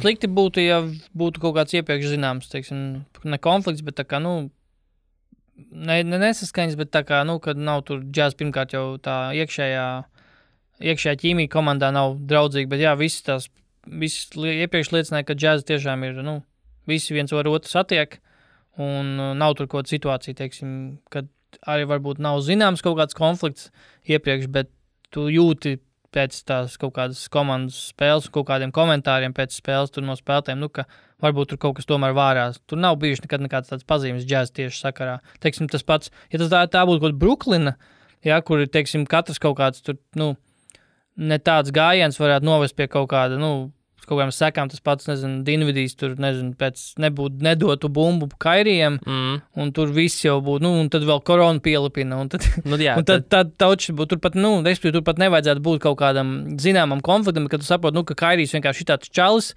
kurš varētu pateikt, tur jau es negribu šo Dinvidiju vairs komandā. Ja? Un tur, Mičels, tas nav tāds čalis, viņš vienkārši tur, man liekas, ka tas tiešām... Viņš ir šobrīd jauns un frustrēts. Viņš ir frustrēts par situāciju, un es domāju, ka būs profesionāļi, kas viņiem palīdzēs šo atrisināt. Es uz to liktu savu naudu. Tad vēl bija... šis Morits bija kaut kur vienkārši iemetis arī pie baumām, Gobers uz Mavericks, un kuram tas vispār ir vajadzīgs. Es gribu vienu lietu, teiksim tā, get it straight. Es arī čatā mūsu WhatsApp par to ieminējos, ka ir, no kurienes rodas šīs baumas. Es, piemēram, šis atbalstosies nākamajā vienā jautājumā, kur mums jautāja par to, kuriem žurnālistiem uzticēties un tā. Kas ir šie, no kurienes šie kaut kādi super dziļie trade rumori nāk, jo, ja tas nenāk no kaut kāda pavisam manā skatījumā vismaz uzticama avota, tas vispār pat neapsver to. Tā ir forša kaut kāda teorija, ka tu iedomājies, kā būtu, ja būtu, bet ja tam nekāda pamata nav, jo man liekas, ka šis arī, kad Gobers uz Mavs, tas ir vienkārši kaut kāds tur trade machine variants. Tā var arī par jebko teikt. Kā būtu, ja Lebrons uz Mavs bija? Aptuveni, ka Gobers ir iespējams, Mičels neapmierināts ir Jutā, un tad Goberam būtu jāiet prom, tad uz Mavs varētu. Ja tam nav kaut kāds iekšējais, tā kā no iekšējiem pietuvinātiem avotiem kaut kāds pamats, tad es tam pat īsti neaizdomājos par to, vai tas, cik tas ir reāli vai nereāli. Teiksim, jo ir pilns šitām lapām, kur ir kaut kādi what if trade kaut kādi, vai arī pat ne what if, jo bieži vien tas tiek pasniegts tā, apmēram, ka kaut kādi sources to sēja, bet īstenībā neviens sources to nesaka. Es tāpēc... varbūt es esmu sūdīgs cilvēks, ar ko diskutēt šādā lietā, ja tev to patīk darīt. Tagad now you know, ka man var nenākt klāt un neteikt, kā būtu, ja būtu šitā, jo es neredzu jēgu dzēsēt muti par lietām, kuras nav... Kas visticamāk nenotiks. Jā. Un ja mēs runājam par hipotētiskām lietām, tad kāpēc, lai mēs neietu to ceļu, kad kā būtu, ja Kevins Durants spēlētu Mavericks? Tad runājam, par kā būtu, ja Michaels Jordans atgrieztos NBA. Tas vienkārši nav tāda nozīme. Tā ir tāda mutas dzēsēšana, ja gribās pamētāt tādas lietas. Ja tu nāc un saki, paklausies šito stāstu, un tu esi izdomājis rītīgi elaborate storyline, kāpēc tam tā ir jānotiek. Bet ja tu atnāc un nodropo vienkārši, Kevins Durants uz Mavs, ko tu saki? Bulkars uz Sixers. Jā, Cool, es saku, Zaivis, let's do it. Nu, jā. Bet tas nav uzbrauciens, vienkārši, katram ir savs. Nē. Un, ok. Bet par šo jautājumu, Gobers uz Mavs. Nē, es gribu, lai KP spēlē kā centrs, jo Jā. KP kā Gobers centrs no soliņa. Yep. Stifle Tower. Yep. Jā. Tā, Jo Porziņš bija labs kā centrs. Tieši tā. Tātad, nākamais jautājums ir no Makša Grīnberga. Yes. Par Dāvi nākamā sezonu. Es domāju, ka korona šito ir atrisinājusi. Es teiktu, ka viņš paliek Wizards. Es domāju, ka viņš arī paliek, jā, man tas sakstīts ir. Jautājums ir vienkārši, vai Dāvis paliek. Jā, kur Dāvis spēlēs nākamā sezonu? Es pierakstīju, ka Vašingtonā, es pieļauju divus scenārijus. Viņš paliks Vašingtonā par savu tirgusvērtību, respektīvi, kas būtu tie 15 miljoni, ko viņam Vašingtonā noteikti. Mahinmī beidzās līgums. Jā, kas ir 16 kaut kā tieši 15 ļoti. Ar kāpēkām, jā, kas ļoti, teiksim tā, convenient. Jā, tas nonāk no viņa grāmatām nost, un mēs, ka tikai tagad stāsies spēkā Wall līgums or something. Kas viņam tur ne tikai... Nē, Wall līgums jau bija. Jau tagad sākās, jā? Šogad jau bija. Tas pat šajā gadījumā nav svarīgi. Bet kaut kas vēl no viņa grāmatām nogāja, noies nosmalnieks, bet ne tikai no Mahinmī, katrā ziņā, un galā Dāvim arī līgums, kas tagad ir tie paši 7 miljoni, tā kā, respektīvi, Vašingtonai tas būtu normāls gājiens, iedot viņiem tos 15 miljonus kaut tos 3 gadiem. Otrs variants ir, tā ir viņa tirgus vērtība, otrs variants ir, ka ja viņš nepaliek Vašingtonā, tad tikai par lielāku naudu, un kas būtu tie līdz 20, man liekas, ko... 20 būtu baigi ekstrēmi. Baigais ekstra, bet es nevis baidos, bet es negribu, lai tāds scenārijs, ka viņam iedod kaut lielo līgumu, lielāku līgumu, kas varbūt nav objektīvs. Tad viņš kļūst par Jānu Mahinmī. Tad viņš kļūst par to pašu Jānu Mahinmī vai Mozgovu, un tad viņu tur nozākā tur pēc tam, ka Pizēts tur pārmaksāja par šo čalu, un ja viņš vēl nedod to, ko no viņa gaida, viņš nemet tur savus tos 15 punktus vai nemet trīnīšu vairs tik labi, vai slikti sezonu vienkārši gadās, teiksim, pirmā. Tad es negribu vienkārši tādu scenāriju, tāpēc es gribu, lai visi ir tā mierīgi, viņam iedod tos 15 objektīvos miljonus, viņš paliek Vašingtonā un viss ir apmierināti. Tieši tā, es tam piekrītu. Un tad vēl bija jautājums, follow-up jautājums par all-time top 10. Iziem ātri šim cauri. Jā, man bija vispār ļoti grūti. Maks uzlika tā, viņš vienkārši izgāja cauri 7 populārākos sporta žurnālu. Top, nav minēti kuri, bet vienalga. Sports Illustrated. Jā, tur visādi ESPN droši vien vēl kaut kas. Sporta žurnāla top 10 all-time. 10 visu laiku labākie spēlētāji. Viņš tā kā sasumēja, tur punktus salika un reku kā sanāk. 10. vieta Kobe Bryants, 9. Tims Duncans, 8. Shaquills O'Neals, 7. Bills Russells, 6. Larrys Birds, 5. Wilts Chamberlains, 4. Magic Johnsons, 3. Karīms, 2. Lebis, 1. Michaels. Pirmā lieta, Bills Russells ir pa zemu. Bills Russells pa zemu. Billam Russellam būtu jābūt virs Wilt Chamberlain pirmkārt. Ofic, viennozīmīgi, piekrītu. Totāli. Otrā lieta, Karīms par augstu. Jo bieži Karīms ir tās superzvaigznes, viņš ir NBA visu laiku rezultātīvais spēlēs, bet viņš ir tas, kurš bieži vien tiek aizmirsts kaut kādā ziņā, bet tagad, kad es ieraugu, viņš 3. vietā, man liekas, ka bišķi par augstu atkal kaut kā es to vidu kaut kādu gribu dabūt. Jo Karīms varbūt tas, ka viņam nebija tas, es pat nezinu, zini, visi šie 10 spēlētāji, kas tur ir, reāli darbībā es esmu redzējis tā, ka, 3, 4, 5. Nē, es laikam tomēr Karīmu. Es atstātu Karīmu tur, kur viņš ir. Tāpēc, ka tev ir 6 MVP. Jā. Tev ir 6 tituli. Jā. Tas ir baigi daudz. Tas ir baigi daudz, lai viņu neatstātu 3. Tur ir, bet, viņš spēlēja ērā, kad tie tomēr nebija skolotāji. Jā, tie vairs nebija skolotāji. Tas nebija 6 komandas līgā. Tie vairs nebija gluži skolotāji. Viņš kaut kādu ļoti daudz kritērijus tomēr, atzīmējās tomēr daudzos. Es zinu, kā liktu. Es liktu Michaels. Jā. Redz, Lebrons ir trikī. Ja uz pirmo, man liekas, jā, Lebrons. Kā individuāli tehnisks spēlētājs. Bet skaidrs, ka viņam akolēdi īstenībā ir sliktāk nekā daudziem, kas tur ir. Tas pats Karīms, tas pats... Titulu ziņā viņam, man liekas, ir pat viss... Bills Russells? Mazāk, jo man liekas, ka Viltam varbūt ir 2. Mazāk. Viltam ir 2. Viltam ir 2 tikai, jā. Jo pārējiem ir vairāk titulu. Tā sanāk, jā? MVPs, Kobem pat vismazāk šeit ir. Kobem tikai 1 ir. Jā. Bet... Es liktu... man tagad ir grūti viņu tā pārkārtot, ja viņš būtu... Katrā ziņā Bills Russells virs Chamberlaina, un es liktu Tim Duncan virs Shaquille O'Neal. Timam Duncanam tomēr ir vairāk titulu, vairāk MVP. Jā. Un es saprotu, ka runā par Shaquille O'Neal dominants un nespēju apturēt viņu un tā, bet tas pats, ko mēs rewatchables, check the tape. Check the tape. Runājām par to, ka zini, tas nebija, tas 2002. Gada Šaks, man jau vairs nepatika uz viņu skatīties.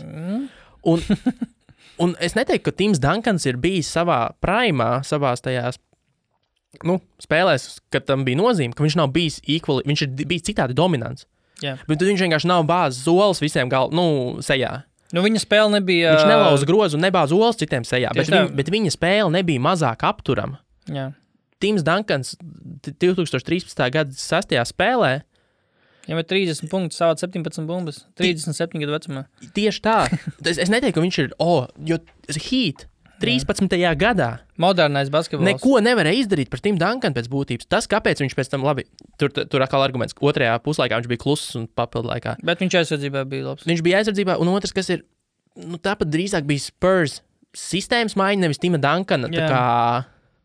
Tima Duncan nespēja. Tas vairāk bija tas, ka neturpināsim taču spēlēt uz 37 gadus vecu Tim Duncan, viņš agrāk vēl nogurst, tāpēc labāk taupam viņa aizsardzībā, piemēram. Tā kā es neteiktu, ka Tims Duncans ir mazāk dominants kā Šaks. Jā. Tādā... Viņam viņš citādāk bija dominants, jo Šaks bija ļoti... Fiziski, bet tas, ka vienkārši tā spēle mums iespēcies tik ļoti no Šaka, ka Šaks jābūt augstāk, jo viņš dominē, jo vienkārši viņa spēle bija, kā ir latviski, viņa spēle bija more flash, vairāk tā kā... vienkārši atmiņā paliekošāk, varbūt tāpēc. Un Tims Duncans to savu spēli bija viņa klusa, bet tieši laikā tikpat efektīvi. Es zinu, kā Šaka izpildījums izskatījās dominējošāk, bet rezultāti abiem ir līdzīgi, un es teiktu, ka Tims Duncans ir augstāk, tāpēc, ka viņam vairāk titulu, viņam vairāk MVP. Nav svarīgi, cik Šaks varēja dabūt, vajadzēja dabūt, un tad mēs runātu. Tim Duncan tas... Pīķa gadi bija garāki, varbūt pat. Vai vismaz viņš aizgāja daudz graciozāk. Viņš aizgāja daudz graciozāk, un viņš aizgāja daudz, esot vēl vērtīgs. Teiksim tā, jo Šaks vairs nebija vērtīgs pēdējos 3 gadus točni. Tāpēc es teiktu Timu Duncanu ofici virs Šaka. Bet viena lieta gan es gribu pateikt, ka tas top 10, varam spekulēt, kuram jābūt, bet tas desmitnieks ir pareizs. Viņš ir pareizs, sastāvs pareizs. Jā, tam es piekrītu. Sastāvs ir pareizs. To mēs arī nospriežam un ejam tālāk. Kas ir tev mīļāk? Te bija ar pašiem jāliek. 10 spēlētāji all time pašam. Tu likies es baigi ilgi domāju, jo man ir ļoti... bet tas jau ir tas, Man liekas, es nezinu, vai es teicu podkastos, bet man nav mīļāko spēlētāju tā... Vismaz mūsdienās man toči nav mīļākie spēlētāji no tiem, kas tagad ir NBA. Es zinu, ka tev ir Pauls Džordžs, tev Vidruvī cilvēks. Pauls Džordžs. Tu redzēji to vidiju, ko es tev nosūtīju to vidiju? Nē, es biju ielicis savos Instagram storijos. Tā kā me every time I watch PG play. Tur bija viens čuvaks, kurš bija vienkārši filmēja. Salicis Paul Džordža highlights, visu kaut kādus, gan tur visādas apspēlēšanas, gan tur aizsardzību vēl kaut kur. Un rītīgi komentējas, oh, yeah, look at that shimmy. Oh, step back, 1, 2, bam, bam, bam. Oh, man, oh, shit. PG is the best. Un visu laiku komentē, un tik smieklīgi. Un tas bija totāli es, kad shimmy, step back. Jā, bet, es nezinu, vai es teicu to, bet man nav, man liekas, es teicu, man nav mīļāko spēlētāju, man nav mīļākās komandas, man vairāk ir komandas, kaut kādas atsevišķi air komandas, tā kā tev Spurs ir. Jā. Man ir atsevišķi tur ēras, man kaut kas, kas pievilka kaut kādas komandas, vienkārši zināmos laika posmos. Un tas pats spēlētājiem ir, bet ir spēlētāji, varbūt, kurus es tā padomāju 2 reizes, 3 reizes, ka man vienmēr ir patikuši, kā viņi spēlē, un tad man pat nav 10, un man tas nav noteiktā secībā, tas ir vienkārši random secībā. Man ir Tracy's McGrady's, man ļoti patīk, es tieši nezinu, vai tas bija pirms es šo jautājumu redzēju aizvakarā vai kad, skatījos kaut kādu 10 minūšu video, ir tāds YouTube kanāls Basketball Breakdown, un tur bija par McGradyju, kā viņš, tāds tā kā nedaudz piemirsts ir, bet, ja tā pāanalizē nedaudz, tad, principā, viņa spēle būtu ļoti, ļoti, ļoti piemērota mūsdienām, jo viņš palielam bija pirmkārt daudz lielāks Hardens, daudz atletiskāks Hardens, un viņš pārāk maz izmantoja savu trīni, jo viņš met ļoti daudz tālus, pustālos. Viņš varēja mierīgi vienu soli apakaļ paspērt un mest un pēc dribla, pēc pikiem kaut kādiem, pēc kombinācijām mierīgi, un viņš ar bumbu visu laiku bija, un respektīvi tīmēks, un ne par velti man bija mans pirmais e-pasts, bija inboxā, bija tmac@inbox.lv. Radikāli. Tā nav sagadīšanās, jā. tmac@inbox.lv. Varbūt tev ir tas saraksts kaut kāds, vai mēs varbūt varam katrs pa vienam nosaukt? Mēs varam katrs pa vienam. Es tagad uz ātro Tev piemetu ir, kāds 5. tev ir secība vienkārši ar 10? Nē, man ir random. Es tagad, es to galus viņus tev domāšu, jo Davai. tāpēc, ka tieks man ienāks prātā Davai. Es piekrītu par T-Mac, man arī, bet lielā mērā arī tāpēc, ka 13 sekundēs, cik tur, 11 sekundēs. 13,33 sekundēs, bet arī tas, bet man vairāk viņš pat patika Orlando. Teiksim tā, man Houstonā, viņš bija Houstonā ļoti, teiksim tā, pirmos gadus bija ļoti labs arī joprojām, bet tad tās traumas nāca un jau kaut kā negāja kopā, un jau ar tieši sakrita, ka viņš traumēts bija un kas, bet viņš ir slavas zālē, viņš pats nekad nav pārvarējis otro playoff kārtu, Spurs tikai toreiz līdz finālam tika toreiz, ka viņš tur bandwagonoja tikai, bet tik un tā pietika ar to, lai tiktu slavas zālē 7 All-Stars, 7 All-NBA, viņš bija, principā, viens no populārākajiem spēlēm, pat vienu brīdi pat tiešām populārākais kopā ar Vince Carteru, kas bija viņam radnieks. Bet par T-Mac, par Orlando, man tieši patika tieši tas, kā viņš vienkārši izskatījās tajā formā, bija tās viņam baltās, parastās formas, bija zilās formas, viņam bija tāds uz kājas tāds zils, tā kā slīvs, tā kā līdz celim tāds, kas arī tāds nedaudz ahead of its time apmēram, Viņam bija tās foršās T-Mac botas, otrās, kas man labāk patika, un vispār tas imidžs kā tāds viss man patika. Un patika Orlando formas, ar tie laikā komandām vēl bija kapteiņi, viņam bija tāds C burts. Tas kaut kā tas imidžs viss ar kopā ar to spēli, visu viņu, un viss tas, kā viņš guva, teiksim tā, punktus, un kā viņš izskatījās tā, kā viņam vienalga būtu, viņam tas skatiens tāds, tā kā viņš gulētu puspamiegam, un viņam tas tieši tas veids, kā viņš gūja punktus, tā nedaudz izskatījās, ka viņš tā kā ļoti tādu lielu, nelielu piepūli to dara. Tā kā, mans all-time great ir Iversons. Okay. Viennozīmīgi Iversons. Tad, kas vēl man ļoti, ļoti patīk. Labi, Pauls Džordžs, Tonijs Pārkers man ļoti patīk. Vienmēr ir Tonijs Pārkers paticis. Es zinu, ka es Iversona mūvus kādreiz mācījos, kas īks bija. Viņam ir tas trakais crossovers, kur viņš to vienu, kas ir borderline travels, ka to vienu roku uzdriblē tādu ritīgi uz augšu un aizies uz otru pusi. Bet tu reāli to bumpi, tu nepliec viņai apakšā, bet viņu ritīgi tā kā paņem. Iversons, Tonijs Pārkers man vienmēr ir ļoti paticis. Tagad uz sitiem. Tā mēs saucam tagad uzreiz vairāk? Pasauc vēl kaut ko. Man ir Steve's Nash, ļoti patīk. Man vienalga. Phoenix Steve's Nash, ka bez atlētismu, bez auguma, bez tā ātruma, viņš joprojām bija visgudrākais čalis laukumā, un 2 MVP tomēr, kas arī diezgan tāda liela anomālija, godīgi sakot, bet viņš nepareizajos gados viņas arī dabūja. Viņš nepareizajos gados, un viņš arī pats, kā teica, pēc tam vairākus gadus, arī tagad pēdējos gados teica, ka viņš ļoti nožēlo, ka viņi tas pats D'Antoni, ka teica arī, ka viņi nožēlo, ka negāja all out ar to komandu. Principā nedaudz mīza viņi paši no tās spēles, ka varbūt tas tomēr nestrādās. Kā tas izskatīsies? Viņi reāli baidies no publikas domāja spiediena. Par citiem, kā par viņiem, ko par viņiem padomās, nekā, ka viņi paši tā kā pieņēma ka viņi neticētu tam. Mēs darām tā, kā mēs gribam, un deal with it, bet arī Nešs pēc tam ir teicis, ka viņš nožēlo, ka viņš nemet vairāk trīņus, jo viņam tie trīņi pirmkārt bija precīzi, bet viņš met tur kaut kāds 4 varbūt, un viņš cik sezonas bija 50, 40, 90 čels, bet, Steve's Nash, un man viens elements, ko es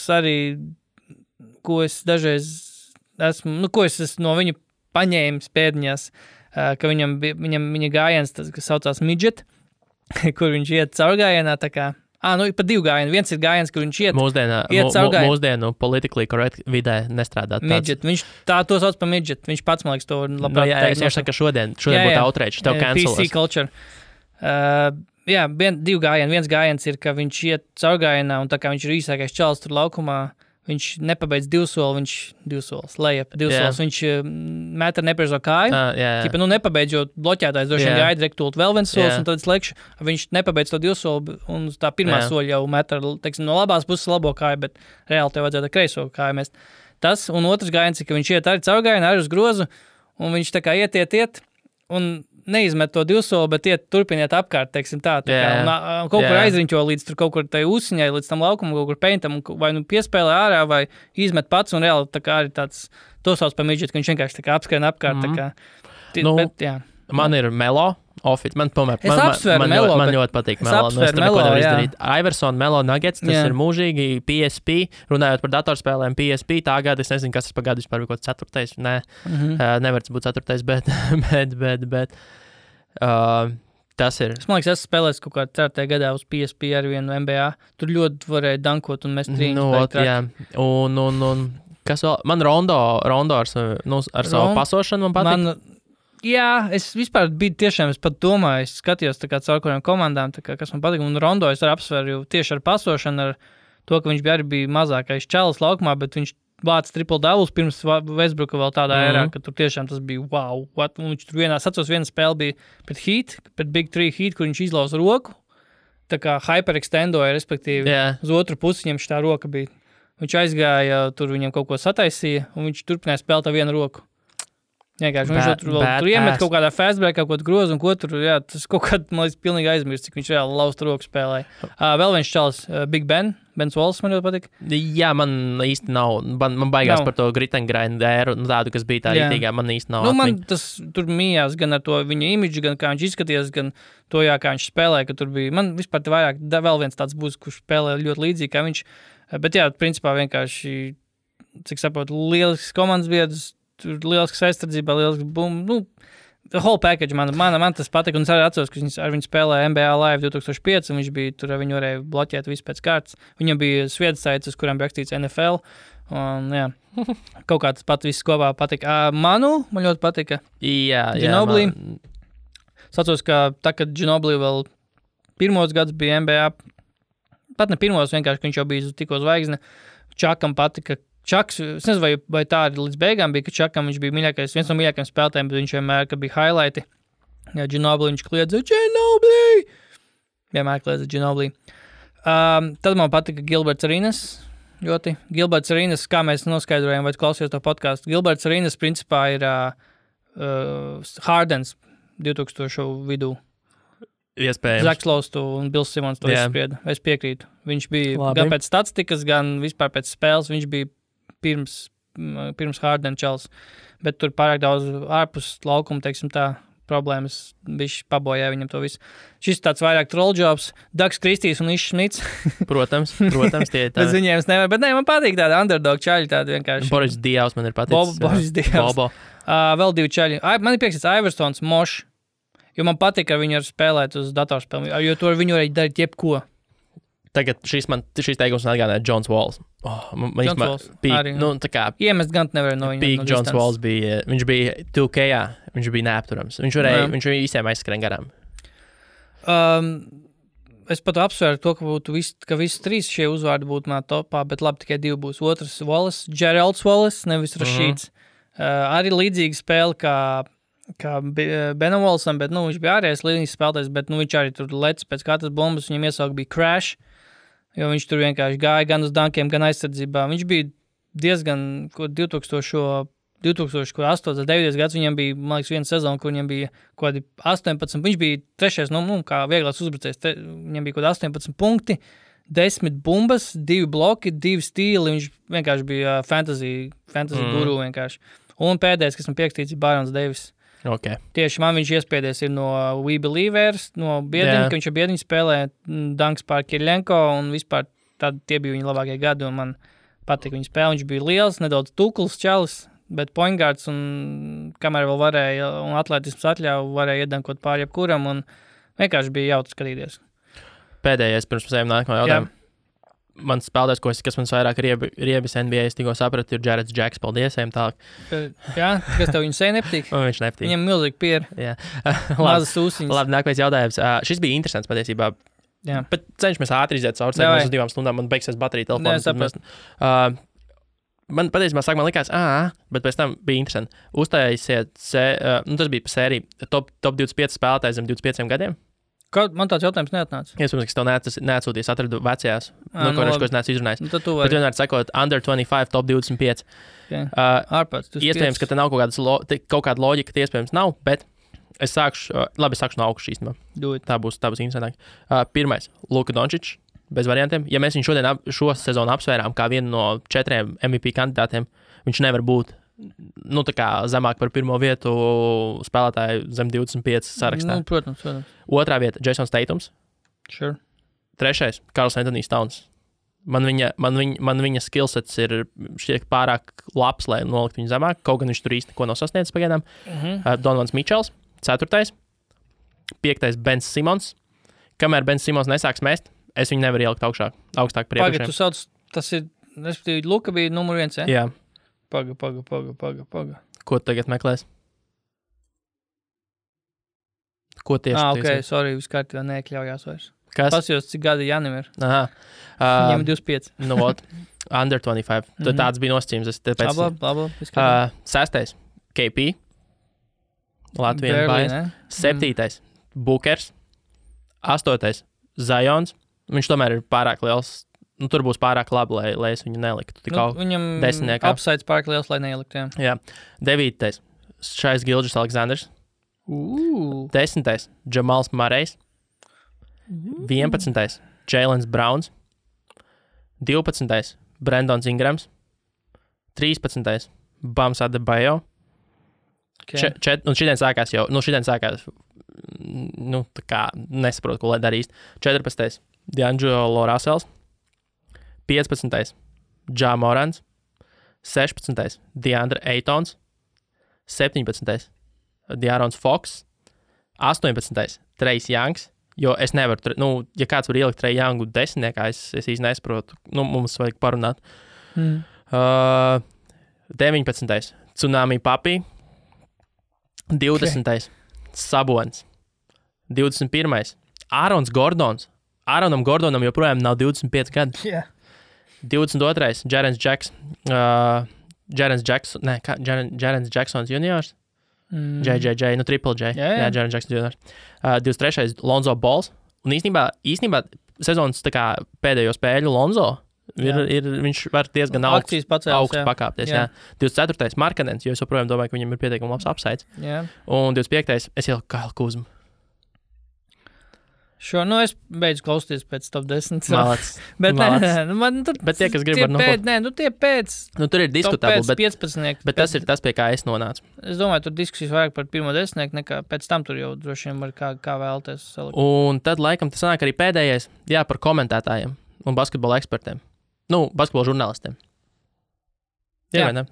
Respektīvi, jautājums bija par to, kas ir jūsu, teiksim, basketbola žurnālistu, teiksmeņu, apskatnieku tops, kuram jūs vairāk uzticaties, kuram jūs uzticaties mazāk, ko nevajadzētu klausīt un tā tālāk. Bija arī viens jautājums par Homeru komentētājiem, jā. Bet mēs to izrunājām jau vienā epizodē. Kad tā ir taisnība, tā ir. Tā notiek. Un šobrīd visiem ir ļoti liela brīvība darīt, ko viņi grib. Liberālisms, hei, ho, un tā vienkārši ir un viss. Tur baigi nav ko komentēt. Bet cik tas ir normāli, nav normāli, man ir vienalga, godīgi sakot, es par to neiespringstu. Sure. Whatever. Tā kā, labi, par tiem žurnālistiem. Sāc. Es līdz galam domāju, vai ir komentētāji, kurus tur top labākie, Hārlands. Komentētāji ir komentētāji, tur uzticēties viņiem vai ne, tas cits jautājums, bet, Maiks Brīns, Kevins Hārlands, man patīk Ians Eagles arī, kas ir Nets čalis. Tas, viņam tāda, ļoti tāda pazīstama balss. Van Gandijs īstenībā arī ir jau, viņš man kļūst, viņš ir par smieklīgo komentāru. Van Gandijs ir comic relief, principā šobrīd tas pats ar Marku Jacksonu, kurš ir mama, Diego uzdēmē. Tie ir tādi vienkārši tā daļa no populāras kultūras jau šobrīd. Bet Kevin, man mīļākais ir Kevins Hārlands un tad Maiks Bang Brīns. Bet, ir tie kaut kādi vietējie, lokālie komandu kaut kādai komandai, kas tur, kuri vārds es nepateikšu, bet vienkārši tu dzirdu viņus un tā patīk. Es zinu, ka man nepatīk klausīties kaut kādus šitās Hornets un tās visas tur whatever komandu. Tu esi ļoti daudz viņas dzirdējis noteikti. Washingtonai. Bieži skaties spēles un dzirdi. Dažreiz pastos. Washingtonai man ar nekādu, ir tāda, kur man vispār nekādas emocijas neizraisa. Tas pats Washingtonas komentētāji dodas, ka tur drūgu ūdens un kas tur ir, bet tie, kas tur populārākie, man zini, kas man vienmēr ir fascinējis, ka Lakers ir mājas komentētāji un ir Pelicans komentētāji, un tur ir divi čaļi, katrs savā komandai, un viņiem ir balsis pilnīgi identiskas, un es kaut kā aizmirstu vienmēr pasīties tās spēles Pelicans pret Lakers, lai salīdzinātu, cik līdzīgi ir, es laiku aizmirstu to pārbaudīt. Tagad varbūt atcerēties. Jā, bet kāds uztaisiet mixtape, ielieciet WhatsApp grupā. Mans top 3 ir Hārlands, Maiks Brīns un Ians Eagles. Tev? Plus mīnus piekrītu. Jā. Jā, es Bet nezinu, pagaidām, kas ir tie mainstream čaļi vēl? Nu, ir Doris Burke dažreiz pakomentē. Nu, jā, nu. Viņa vairāk sideline. Nu, ne, es teiktu, ka Hārlands, Brīns Hārlands tie iespējams, Mike Tirico un tas vecais Hubijs Browns, man besīja Hubijs Browns, bet sure, man nepatīk šitais te vecais krabs, kā viņi sauca, kurš NBA laiva visas spēles ar komentē. Kā viņi sauc? Nu, to veco, ar herpes. Nezinu, es nezinu, varbūt kā viņš izklausās un tā, bet es tagad uzvārds. Nu, tas tur, NBA announcer. Labi, pievēršamies žurnālistiem, tu vari pameklēt. Jā, izlas to jautājumu, tik atradīšu. Nu, tur jau nav jautājums, vienkārši runa par žurnālistiem un teiksim, NBA Twitter personība. Mars Alberts. Ok. A spectacular move by Michael. Nu, tas tu zini. Bills Waltons ir pilnīgs trolls. Tavs impersionācijas ir fantastisks. Bills Waltons. Viņš nekomentē NBA spēles, viņš komentē college, bet viņš ir kaut kāds, jo viņš ir stoners, man liekas. Nu jā. Un viņš tur bieži vien novirzās vispār runāt par kaut kādiem tur ēšanām, ko tur runā. Labi, nevajag, turpināt. Tātad par žurnālistiem. Jā. Mans laikam varbūt, es nezinu, nepopulārs viedoklis vai kā, bet tas, ko es respektēju visvairāk, ir Zaks Lowe. Jā, man pirms kā pirmais. Tāpēc, ka viņš ir ganā interesants. Jā. Viņš nav stīvs, viņš ir interesants, bet viņš ir ļoti insightful. Viņš ir ļoti gudrs, tā kā arī taktiski. Un viņam vienmēr ir tās kolumnas par 10 things. Jā. Viņš ir ļoti zinošs un gan interesants. Viņš ir šoubiznesā piemērots, bet tāpat laikā šausmīgi zinošs. Jā. Otrais. Man ir dalīts emocijas par Vouchu. Vouch vienkārši ziņo. Vouch ir vienkārši labs akumulators. Tā teikt, labs agregāts. Viņš zina pirmais, viņš ir izfiltrē, viņš ir powerhouse, bet ne viņa basketbola zināšana. Nē, tas viņš vienkārši reportē lietas. Piegādās ziņas, un viņš ir, ja tu redzi tweet no viņa, tad zini, ka tas ir ļoti uzticami. Bet viņš ir svarīgs. Viņš ir svarīga, būtiska tā kā sastāvdaļa. Jā. Nu, tad, protams, man Bills Simons vēl patīk. Nu, tie vairāk, tas pats Lows arī nav. Katram ir savu kaut kāds elements. Lows ir tas, kurš varbūt neredzēs no viņa tweetus, kur viņš tur analizē kaut ko. Bet tu zini, ka viņš raksta ESPN kaut ko, un viņa podkastos viņš interesants lietas stāsta, bet, teiksim, ja mēs tur sakam, ok, piesakojot viņu Twitterim, tad varbūt uzreiz to nepamanīs, kāpēc ir tik interesants. Jo Twitterī viņš varbūt nav neko baigi. Vouch sastāv tikai no Vouch bombiem. Un tagad Bills Simons ir vairāk tāds, es nezinu, tur jāpierod pie tā, Man patīk viņa visādi random what ifs. Nu, respektīvi, viņš šausmīgi kreatīvi pieiet dažādām lietām. Jā. Viņš ir tā kā mazliet nopietnāks šajā Serrano. Jo šajā man patīk tas, ka viņš vienkārši, viņš izklaidējas. Viņš vienkārši izklaidējas ap basketbola topiku. Bills Simons ir, šeit Serrano ir Bills Simons un Cocaine. Jā, teiksim tā, necenzētais Bills Simons viņš ir. Tā kā ļoti outlandish Bills Simons. Jā. Un tad man tas, kas ir ļoti jāpiezīmē no jaunajiem, ir Kevins O'Connors. Ir ļoti labs džeks. KOC ir ļoti gudrs džeks, un kuram ir... Viņš ir gudrs, bet dažreiz es godīgi pateikšu, dažreiz man viņa tie kaut kādi viedokļi tieši tajā viņa podkāstā, Ringer podkāstā, dažreiz man... Viņš dažreiz kaut kā tik ļoti, teiksim tā, kaut kādas tik ļoti klasiskas kaut kādas frāzes un tik ļoti klasiskus kaut kādus viedokļus pauž par kaut kādiem tiem pašiem kaut kādiem drafta tur potenciāliem čaļiem, un viņš tur saka, ka viņam ir milzīgs potenciāls un viņam tikai jātīst tas un tas, ka vislaunākais ir tas, ka viņš ir joprojām pieturās pie Frankie Smokesa, viņš ir joprojām elite čalis in the making, un viņam tikai jātīst uzbrukums iemaņas 5 gadus joprojām. Bet es vairāk KOC patērēju lasotieši, viņa kolumnas. Zini, ko es jau sapratu? Zinks ir KOC. Jā. Viņš ir amerikāņu Reins Lācis. Viņš ir... Reins Lācis tagad seš, kind of don't know how to feel about that. Es arī nezinu. Tas ir kompliments viennozīmīgi. Jā. Bet viņš totāli ir, manuprāt, tā kā Reins Lācis. Jā. Jo tas, kas Reinim mazliet pietrūkst, ir tas šaumenisms. Tur ir zināšanas, bet tev mazliet pietrūkst šaumenisms. KFC nav šaumenisms, jā, tieši tā. Bet viņam ir ļoti sakarīgas, ļoti labi basketbola teiki, ļoti laba izpratne par spēli, un viņš arī, tāds savai ziņā jaunais talants tur ir visā tajā procesā. Jā. Jā, man vēl ir tāds čalis, es viņam ilgi diezgan sekoju, un man es uzticos viņu, teiksim tā, viņš bieži vien ar paspēja kaut kādus interesantus insightus nopublicēt pirms tā pašā Vauža vai Šama Marks Steins. Jā.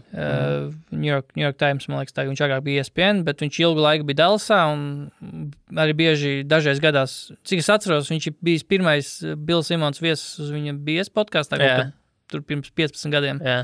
Un ik pa laikam viņu joprojām uzaicina, un viņš ilgi bija Dallasā, un ļoti interesanti dažreiz paklausīties viņa kaut kādus tos storijas par Dallas laikiem, par Dirka Ēru, ka cik Dirks tomēr bija, liels zvaigznes Dallasā, un viņš bija populārāks par jebkuru to Dallas Cowboys spēlētāju, un kur pilsētā, Teksasā, štatā kā tādā, kur ir futbols number one vispār, gan koledžās, gan vispār, bet, tas ne tikai tāpēc, bet vienkārši čels, kuru vērts piesakot arī, un viņš arī seko līdz futbolam, viņš nav kaut kāds tur, teiksim tā, amerikānis turgalvīgais, kurš tur tikai basīti interesēs, viņš tur kaut kāds liels, tur tieši Anglijas Premjerlīgas fans ir, un viņš atceros ļoti sen, tā kā Porziņš tikko bija parādījies līgā, viņam bija tweets viens ļoti labs, es viņu kaut kad retvītoju, bet kaut kur pazudu laikam. Es viņu retvītoju tā, ka viņš bija iznācis 15. gadā, viņš bija ielicis, ka tā bija viena no kaut kādām pirmiem Porziņa labajām, tādām zīmīgiem spēlēm, viņš bija ielicis kaut kā, ka Porziņš ir tur mainījis to gaisu MSG. Jau šobrīd neviens negaidīja, ka viņš to tik ātri izdarīs, bet tas ir noticis jau tagad, tur jau pirmajā sezonā, tur pirmajās spēlēs jau, un tas bija tāds foršs tweets tāds. Tā ka vēl es kā latvietis, teiksim tā, lepojos ar kaut kādiem tur, ka mēs neņēmām vēl, teiksim tā, for granted kaut kādas latviešu sasniegumus Amerikā, un ka Porziņš ir zvaigzne, tad vēl tā kā tu vēl nezināji, ka viņš būs zvaigzne, tad, pasies, ka pa Porziņš raksta kaut ko tur žurnālisti, tik krūti, un jā, Marks Steins, jā. Man, principā, vienkārši visi, kā mēs sekoju Twitterī, amerikāņu žurnālisti, no kontiem, kuriem es sekoju, 203 es sekoju šobrīd, man kaut kāda puse stabili ir vienkārši NBA insideri. Jā, man jau tas pats.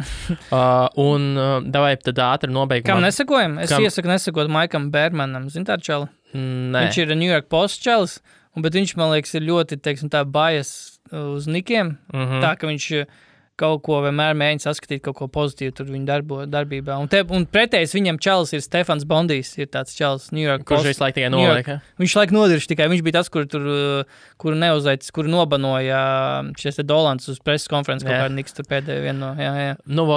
Es nevaru ciest Ryan Hollins, labi, tas pat nav, tas žurnālis Perkins. Labi, tas arī, jā.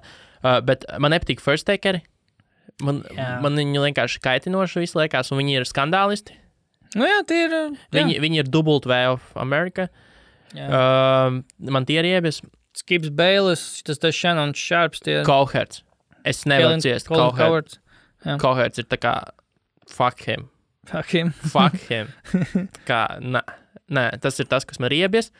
Tie visi pārsvarā ir skandālisti, kuri vienkārši skaļi kliedz, un viņiem nav neviena, kas viņiem oponētu. Izņemot Twitterī, un ir vienalga. Tā viņš viens pats sēž, kliedz kaut kādas muļķības, un vienkārši speciāli, kurina publiku. Es saprotu, kas tas ir. Tas ir show business, un tā dara.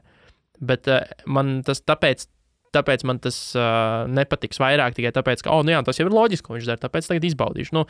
Šodien nevar klausīties, viņu ir iebis visi, un viņu teikus varat man nesūtīt. Paldies. Nē, no tādiem, kurus es pa lielam jau pirms tam to minēju, respektīvi tie pat nav žurnālisti, tas vairāk kaut kāds resurss, tas kaut kāds tas clutch points, lapa, kur pa lielam pārpublicē kaut kādus tur tos, teiksim tā, ziņas, bet bieži vien, man liekas, viņiem nav, tu mēģini izsakot, no kurienes tas nācis, un saprotu, ka tas beigās nav, tas ir vai izvilkts no kaut kāda podcastu, viena teikuma, tur, kā Simons saka, aggregators. Tas ir aggregator lapa kaut kāda, kur tur izvēl kaut ko no konteksta, un reku, viņš teica šitā, tad, tas ir tā ziņa kaut kāda, bet tādas lapas man besīja, tāpēc man ikreiz, ka es redzu kaut kādas tur tie pašā latviešu NBA lapā, ka tur ieliek kaut kādas tur bildes no šitādiem te ar kaut kādiem milzīgiem citātiem, ka tas kaut ko tur teicis ir un avots ir kaut kādā mazā šriftā, ķipa, lai tu neieredzītu, no kurien tas ir tur, no kaut kāda podkāsta, vai no kurien tas izdevies. Tie nav, not real news, bet atgriežos pie tā, kam piesakot, principā tie ir, es tagad skatos vienkārši, kam es sekoju, ir tas pats tavs mīļās Kirks Goldsberrijs.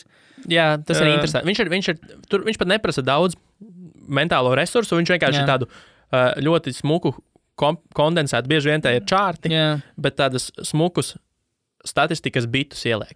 Teiksim, rekā ir. Vai tur rekā ir, un tev ir tāds, jā, ir daudz par ko aizdomāties par tām lietām, bet viņš tā kā nepušo tev 3500 vārdu eseju par to, kāpēc tā ir. Jā, ir Kevins Arnovits, kurš bieži vien ir gan tajā... Zaks Krams no Ringa, bet Kevins Arnovits ir bieži vien tajā pie Rachels Nichols, tajā The Jump, un viņš arī bieži ESPN-am raksta, viņš daudz... Viņš ir ESPN čels, bet viņš ir bieži vien ar tajā podkastā, ko vada tas Brians Windhorst, tur bieži vien ir ļoti interesanti. Tur Windhorst, tas Arnovits, tā Jackie McMullen, un tur, tiešām cilvēki, kas ir tajā visā iekšā, un gan tagad sevišķi, ka nav pa ko īsti runāt, tur bieži vien ir kaut kādi vienkārši inside stāsti. Tagad arī par Jordan, tur bija Jackie McMullen un Zakam Lovam pēdējais podcasts, kurš stāstīja ar interesants stāsts. Tie ir cilvēki vienkārši, kas ir tajā jau ilgus gadus, un, ir vērts ieklausīties. Tas mans mīļākais viens no podkastiem joprojām ir. Es viņus neuzskatu par žurnālistiem, vienkārši čaļi arī tādu kaut kādā ziņā līdzīgu domāšanu, kas man patīk. No Dunks tie čaļi visi ļoti joprojām patīk, un viņi arī tagad mēģina kaut kā tur savilkt visu kopā ar bez basketbola, taisa visādas film sessions, runā par filmām. Tā kā, es nezinu. Es te varētu turpināt savu kaut kāds konts Franks Sola, kas ir New Yorkas čels, ar kurš nekautreiz nodirst Niks regulāri. New York, Dirks Novickis. Kaut kā Dallasas čaļi ir, ja Dallasas čaļi interesē, kas ir par Dallas Mavericks raksta, Brad Townsends ir tāds, Dwayne Price ir tāds. Pa Šamsu es Šamsu uzskatu par sloppy second. Vouge sloppy second. Jā, jo man tāds, es tāpat visu pa lielam iegūstu vai no Vouge, vai arī, bet jo bieži vien ir tāda situācija, kur es redzu Vouge tweetu, burtiski, ka tikko ir uznācis un es redzu tur 13 sekundes vēlāk Šāms ietītu to pašu, bet vienmēr pēc viņa, nevis viņš pirmais, bet pēc viņas, nezinu, varbūt tur ir kaut kāds iekšējs deals, mēs saņemam abotus no viena un tā paša, bet vecīt, tu sagaidi Voužu, un tad tu vari uzreiz, cik ātri vien gribi, bet tikai pēc viņa. Tā varētu būt. Jā, Tims McMahons vēl ir tāds ESPN, Rihards Zēlis. Jā. Viņa vienkārši Arturs Kalnīts. Ryan Sohen, labi. Edgars Bāliņš, labi, nē. Labi, davai visi pietiek. Tā kā Reins Lācis arī man ir viss notiek. Ko, visi? Ians Beglijs, jā. Mēs 2 stundas gan esam. Normāli, noblēzām. Noblēzām 2 stundas. Ko mēs darīsim nākamā? Tagad sāksies Jordans. Būs Jordans. Bet to mēs varbūt nedēļas vidū. Jā, un tad jau kaut ko mēs gan jau vēl varam atgriezties pie kādām spēlēm. Varam uztaisīt. Spēles cilvēkiem kā patika. Dzirdēt, tā runāja, nezinu, vai YouTube skatījumos neatspūgļos. Kā ir ar downloadiem? Neesmu pēdējā laikā skatījies, bet bija nav tik traki. Kings arī skatījās cilvēki? Jā. Ne, Kings bija kaut kādi 700 downloadi, 600 vai 700 downloadi. Un tā kā, skaidrs, ka krītās. Nav aktuāli, cilvēku pārstāja daudz sekot līdzi, jo daudz jau ir tie, kas arī seko līdzi tādā day to day. Kam varbūt tas NBA ir tāds, tad, kad viņš ir aktuāls, tad man interesē, bet ārpus tā man īsti neinteresē. Un tur nevar vainot. 2002. gads, es pat nebija dzīvs. Bet katram savs, un tad jau mēs jau nesūdzamies. Tas jau tā teikt ir ne tikai priekš jums visiem, tas arī priekš mums paši. Mēs to darām ne jau tāpēc tikai, lai vāktu reitingus un izrādītu. Mēs neesam... Es zinu, ka tev patīk filmēties, bet... Mēs neesam agregātori. Vēl viena lieta, zini, kas šis man iespējas atmiņā ir pēdējā lieta. Atgriežoties pie Valda Valtera, ka Kristaps Valters kaut ko bija rakstījis, ka viņš tur bija ierakstījis mēslu par viņķelē kaut ko tur uzbraucis. Yeah. Es nezinu, vai tas bija tajā pašā tvīta, tā kā sarakstēt tajā tur sekojošajā, bet viņš kaut ko bija ierakstījis, ka es jau esmu vienkārši tur paužu savu viedokli, man vienkārši patīk provocēt tautu. Man gribējās viņam uzrakstīt, ka skaties, ka neizprovocē nepareizo cilvēku, un tur, nezinu, kaut kas nesanāk, tur diezko labi tev beigās. Jā, un tad pēc tam... kad es jau tikai ko pateicu, un kādas tas sekas no tā, tas, not my problem, man. Rekā pasēs, kā jūs uzvalkaties tagad, tas jau laikam jūs tur uzvalk un jūs tā kā traucē, bet man liekas, ka tas vienkārši ir, kad, ja cilvēks redz kaut kādu idiotismu, kas tiek uzrakstīts, tad cilvēks loģiski reaģē, nevis, ka viņš tur kaut kāds tur sociāla antropologs, bet pēkšņi numerologs un kas tur analizē. Zini kā, es tā kā lai pasaka, it's fine by me, ja tā dara, bet tad nekādā gadījumā nesāc kaut ko raudāt vai cepties, kad es pateikšu tev pretī, ka tu esi stulbs idiots. Nesāc, kā tu tā vari teikt, vai what the fuck, kas tu tāds vispār esi? Ja tu dari tā, tad es darīšu tā. Un tas ir mūsu mutual kontrakts, ka mēs dzīvojam ar to. Tu vari teikt pretī arī, ko tu gribi, bet neesi šokēts, kad kāds tev pasaka, ka tu esi stulbs idiots. Neesi šokēts. Vienkārši neesi šokēts. Pārējais, it's on you. Un tas ir tas pats, kas arī tiem, kam patīk tā ģimene, viņu teiki, viss pārējais, es nevaru jums likt tā kā nepatikt tām lietām. Bet tas jūsu dusmas par to, ka es kaut ko saku, nemainīs manu viedokli, un es turpināšu to teikt. Jo tie ir cilvēki, kas grib, lai par viņiem runā. Here you go. Let's go. Nu jā. Viss. Sākām, beidzām. Šās notas arī beidzam. Tiekamies. Es tagad skatos daudz Top Gear, un tad teikšu tagad beigās. On that bombshell. It's time to end. Yeah. See you next week. Bye. Labi, atā.